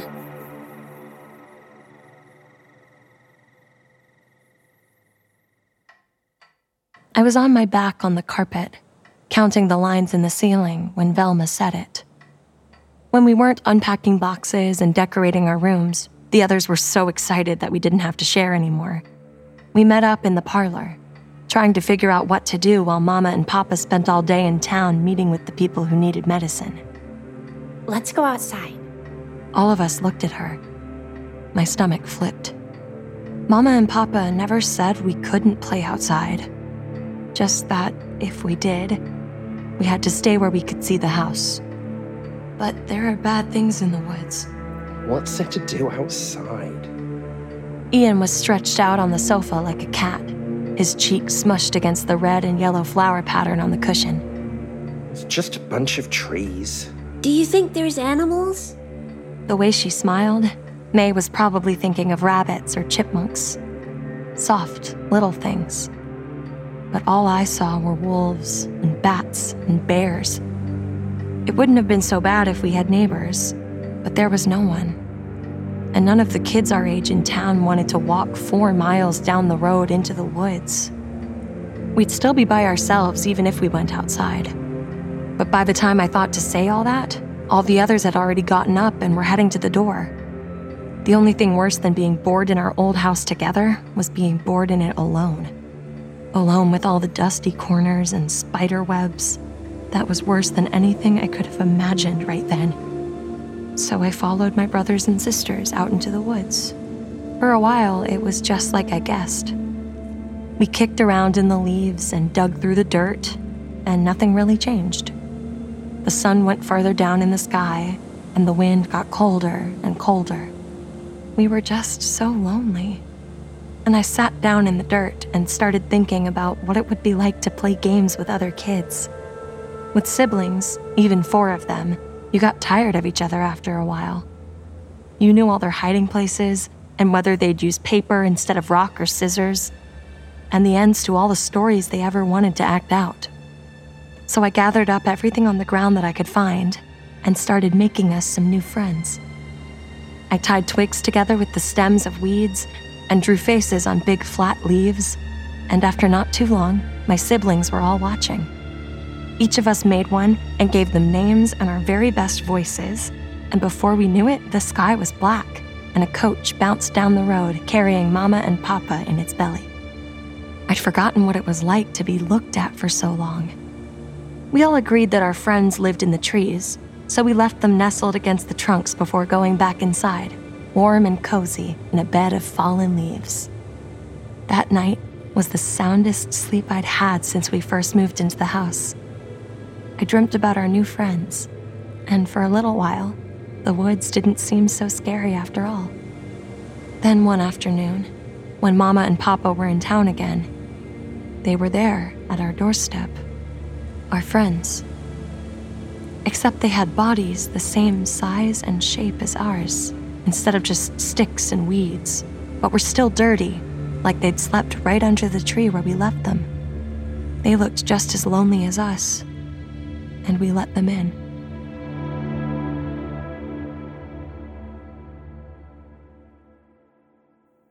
Mama doesn't ask me to come with her and Papa to any more surgeries.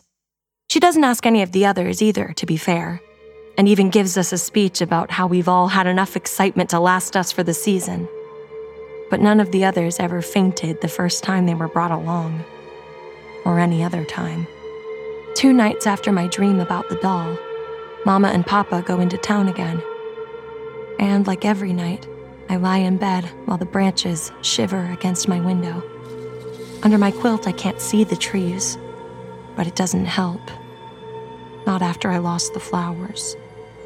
All I found in the morning after Ellie woke me from my nightmare were powdery crumbs in my sheets.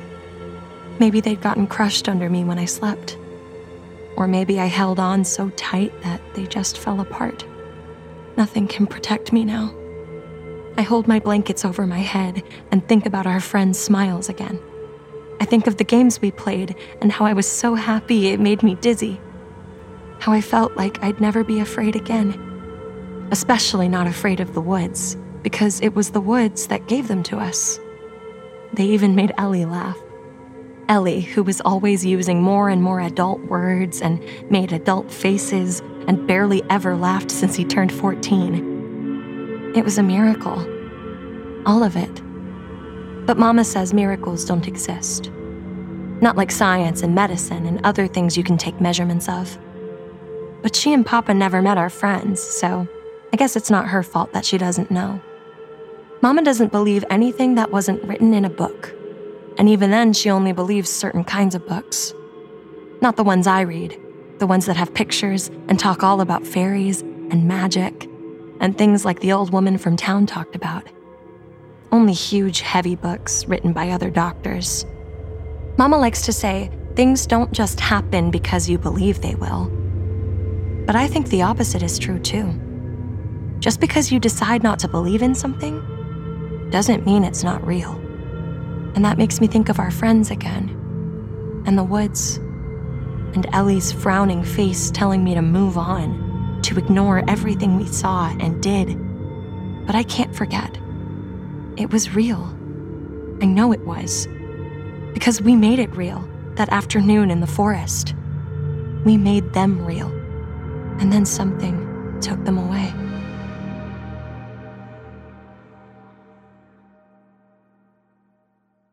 Mama and Papa still haven't gotten back from town when the clock hits 3 and the chimes rumble up through the floor. I only half sleep. Under blankets, it's just dark and quiet enough to feel like you're asleep when you're really not. Everything is hazy, and the air gets thick and warm because of how long you've been breathing into it. But you can still hear most things outside, and if something happens, you're able to get up right away. So when there's a knock at the door, I jerk up in bed before the echo is gone. The shadows of the trees shake violently on my wall. For a second, I'm almost convinced it was just them hitting my window like always. But then, the knocking comes again. 4 quick thumps that seem to rip right up through the house to me. And I swear my chest fills up with feathers. I never thought I'd hear those knocks again. My quilt hits the floor with a whoosh, and I leap from bed so fast the room spins. I throw open my bedroom door and barely stop myself from sprinting down the long hall.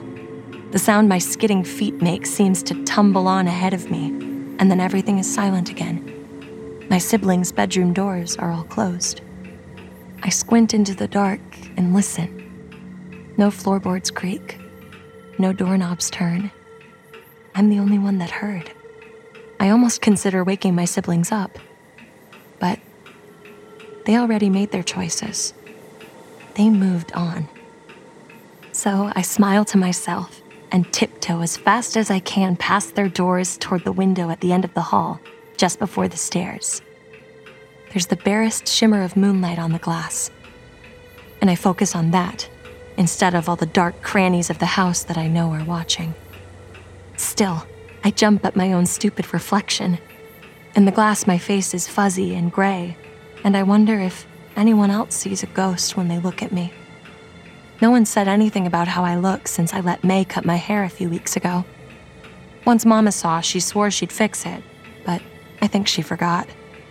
I told her there was nothing to fix, but she just sighed and gave me one of her sad looks. And I knew better than to start a quarrel with her about it. I trace the choppy zigzag of my bangs on my reflection. The glass is freezing. I press up to the window and try to look toward the road for anything to tell me I'm not dreaming. A muddy bare foot, or a face. I'm sure I'd recognize any of their faces still, even from far away. But I can't make anything out. No coaches or hints of lanterns either. The moon's vanished. It's too dark to even see the trees, though I know they're still there. I don't like that feeling. It reminds me of the night of the surgery, and all the who-knows-whats that could be looking in at me right now. I pull back my hand. Shivers run up my spine, and for a moment, I think of running back to bed. If it's our friends, then they could surely come back during daytime to play, like they always did. I'm sure they'd understand. Those thoughts fizzle out like candles. I go slowly down the long, curving staircase, my legs wobbling with each step. Even though I hold the railing so hard my knuckles turn white, it feels like it's going to slip out from under me any second. I look back to the window, but all I see is black. The front door is twice as tall as me and made of old wood that Papa painted white not long after we moved in. Standing so close now, I can see all the little cracks that cut across it, showing the dark insides like the slit in the curtain at the surgery. There's a hole to look through, but I can't reach it. All I can hear is the ticking of the big grandfather clock at the base of the stairs behind me. I take a breath. My hands shake, but I manage to undo the latch and drag open the door. Nobody's there. No coaches. No townspeople. No smiling children wearing leaves and dirt. No one. Just the wide open night, and inside it, the woods. A gust of wind blows in, so strong and cold it almost knocks me off my feet. My heart sinks down in my chest like I've just swallowed a rock. I lean forward to look out past the doorframe and into the yard, my throat too tight to call out, when something twists into my hair and pulls hard. I land on my side on the floor, and it pushes my voice out of me in a whine. Just past the throb of the pain in my head, I hear laughter, and my cheeks burn despite the cold creeping in. Of course. My heart sinks even lower inside me, lower than I ever thought it could as I pick myself up. This isn't funny. Which one of you thought of this? I wipe at my eyes and try to breathe the urge to cry away. It doesn't work. I wonder how long they've been watching. Probably ever since I passed their rooms. And even then, they'd probably been listening before. I thought Ian had been scolded enough times to stop pulling my hair. But Mama and Papa aren't here to scold him now. Worst of all, Ian's not smart enough to have planned this all on his own. That hurts too much to even think about. Don't cry. Not now. Don't be such a baby. I sniff, ball my fists, and spin around, ready to spit out all my anger like one of the dragons from my books. Mama and Papa aren't here to scold me either. But no one's there. The front hall is empty. Everything wound up inside me goes loose. Then another icy draft smacks my legs, and the door behind me crashes shut. I spin again, my knees knocking together. I know it's not the cold that makes me shake this time. Ian? Ellie?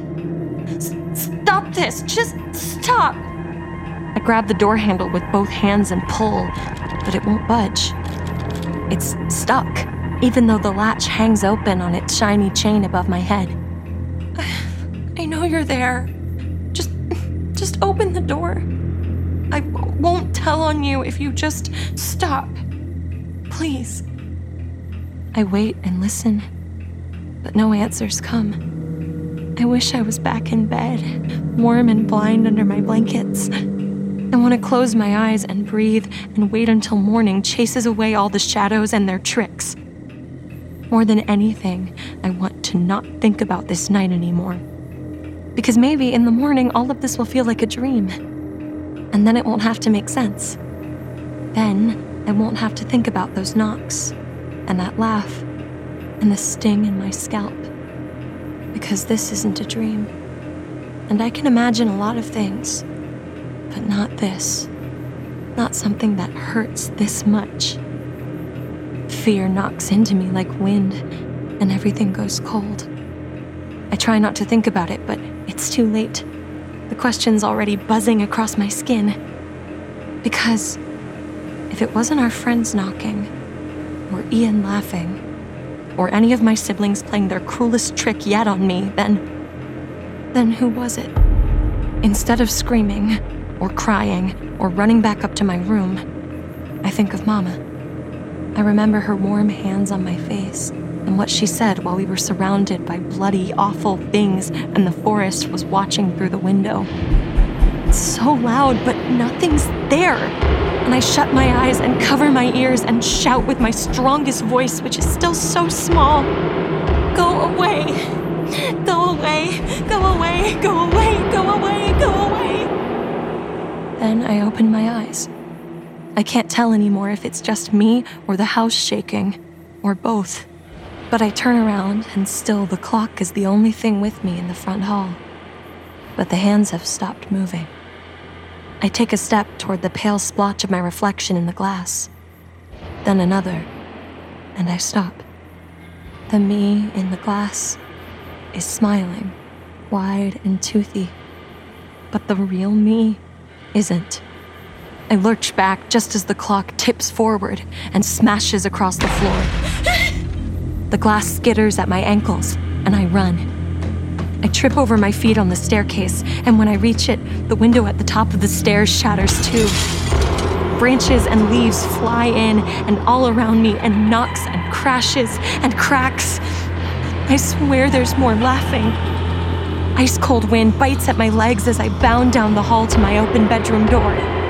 As soon as I slam it shut behind me, everything goes quiet, like waking up from a bad dream. I back away and slip onto the familiar plush shape of my bed. And for a moment, I almost think it was a dream.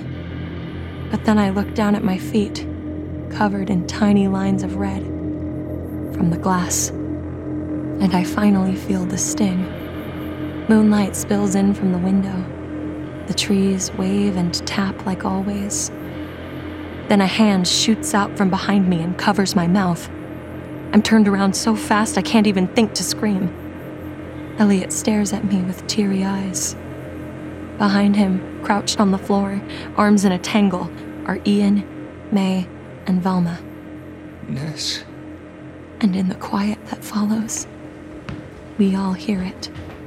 The creaking floorboards just outside my bedroom door. I watch Ellie's eyes flicker over to look, but I'm frozen in place. Something big and heavy pants or laughs. I can't tell which. Ness, what did you let in the house?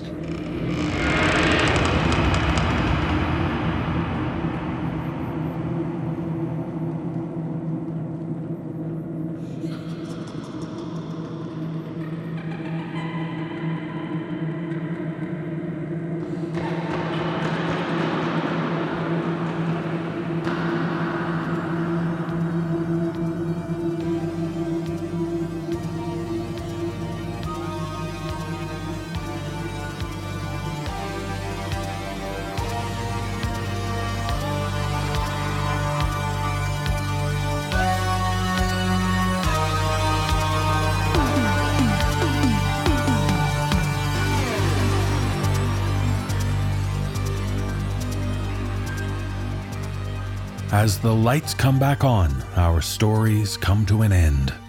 Please remember to be kind and rewind. And visit the NoSleepPodcast.com for show notes and more details about the people who bring you this production. And on their behalf, we thank you for being a supportive, sleepless member. This audio production is copyright 2019 by Creative Reason Media, Inc., all rights reserved. The copyrights for each story are held by the respective authors. No duplication or reproduction of this audio program is permitted without the written consent of Creative Reason Media, Inc.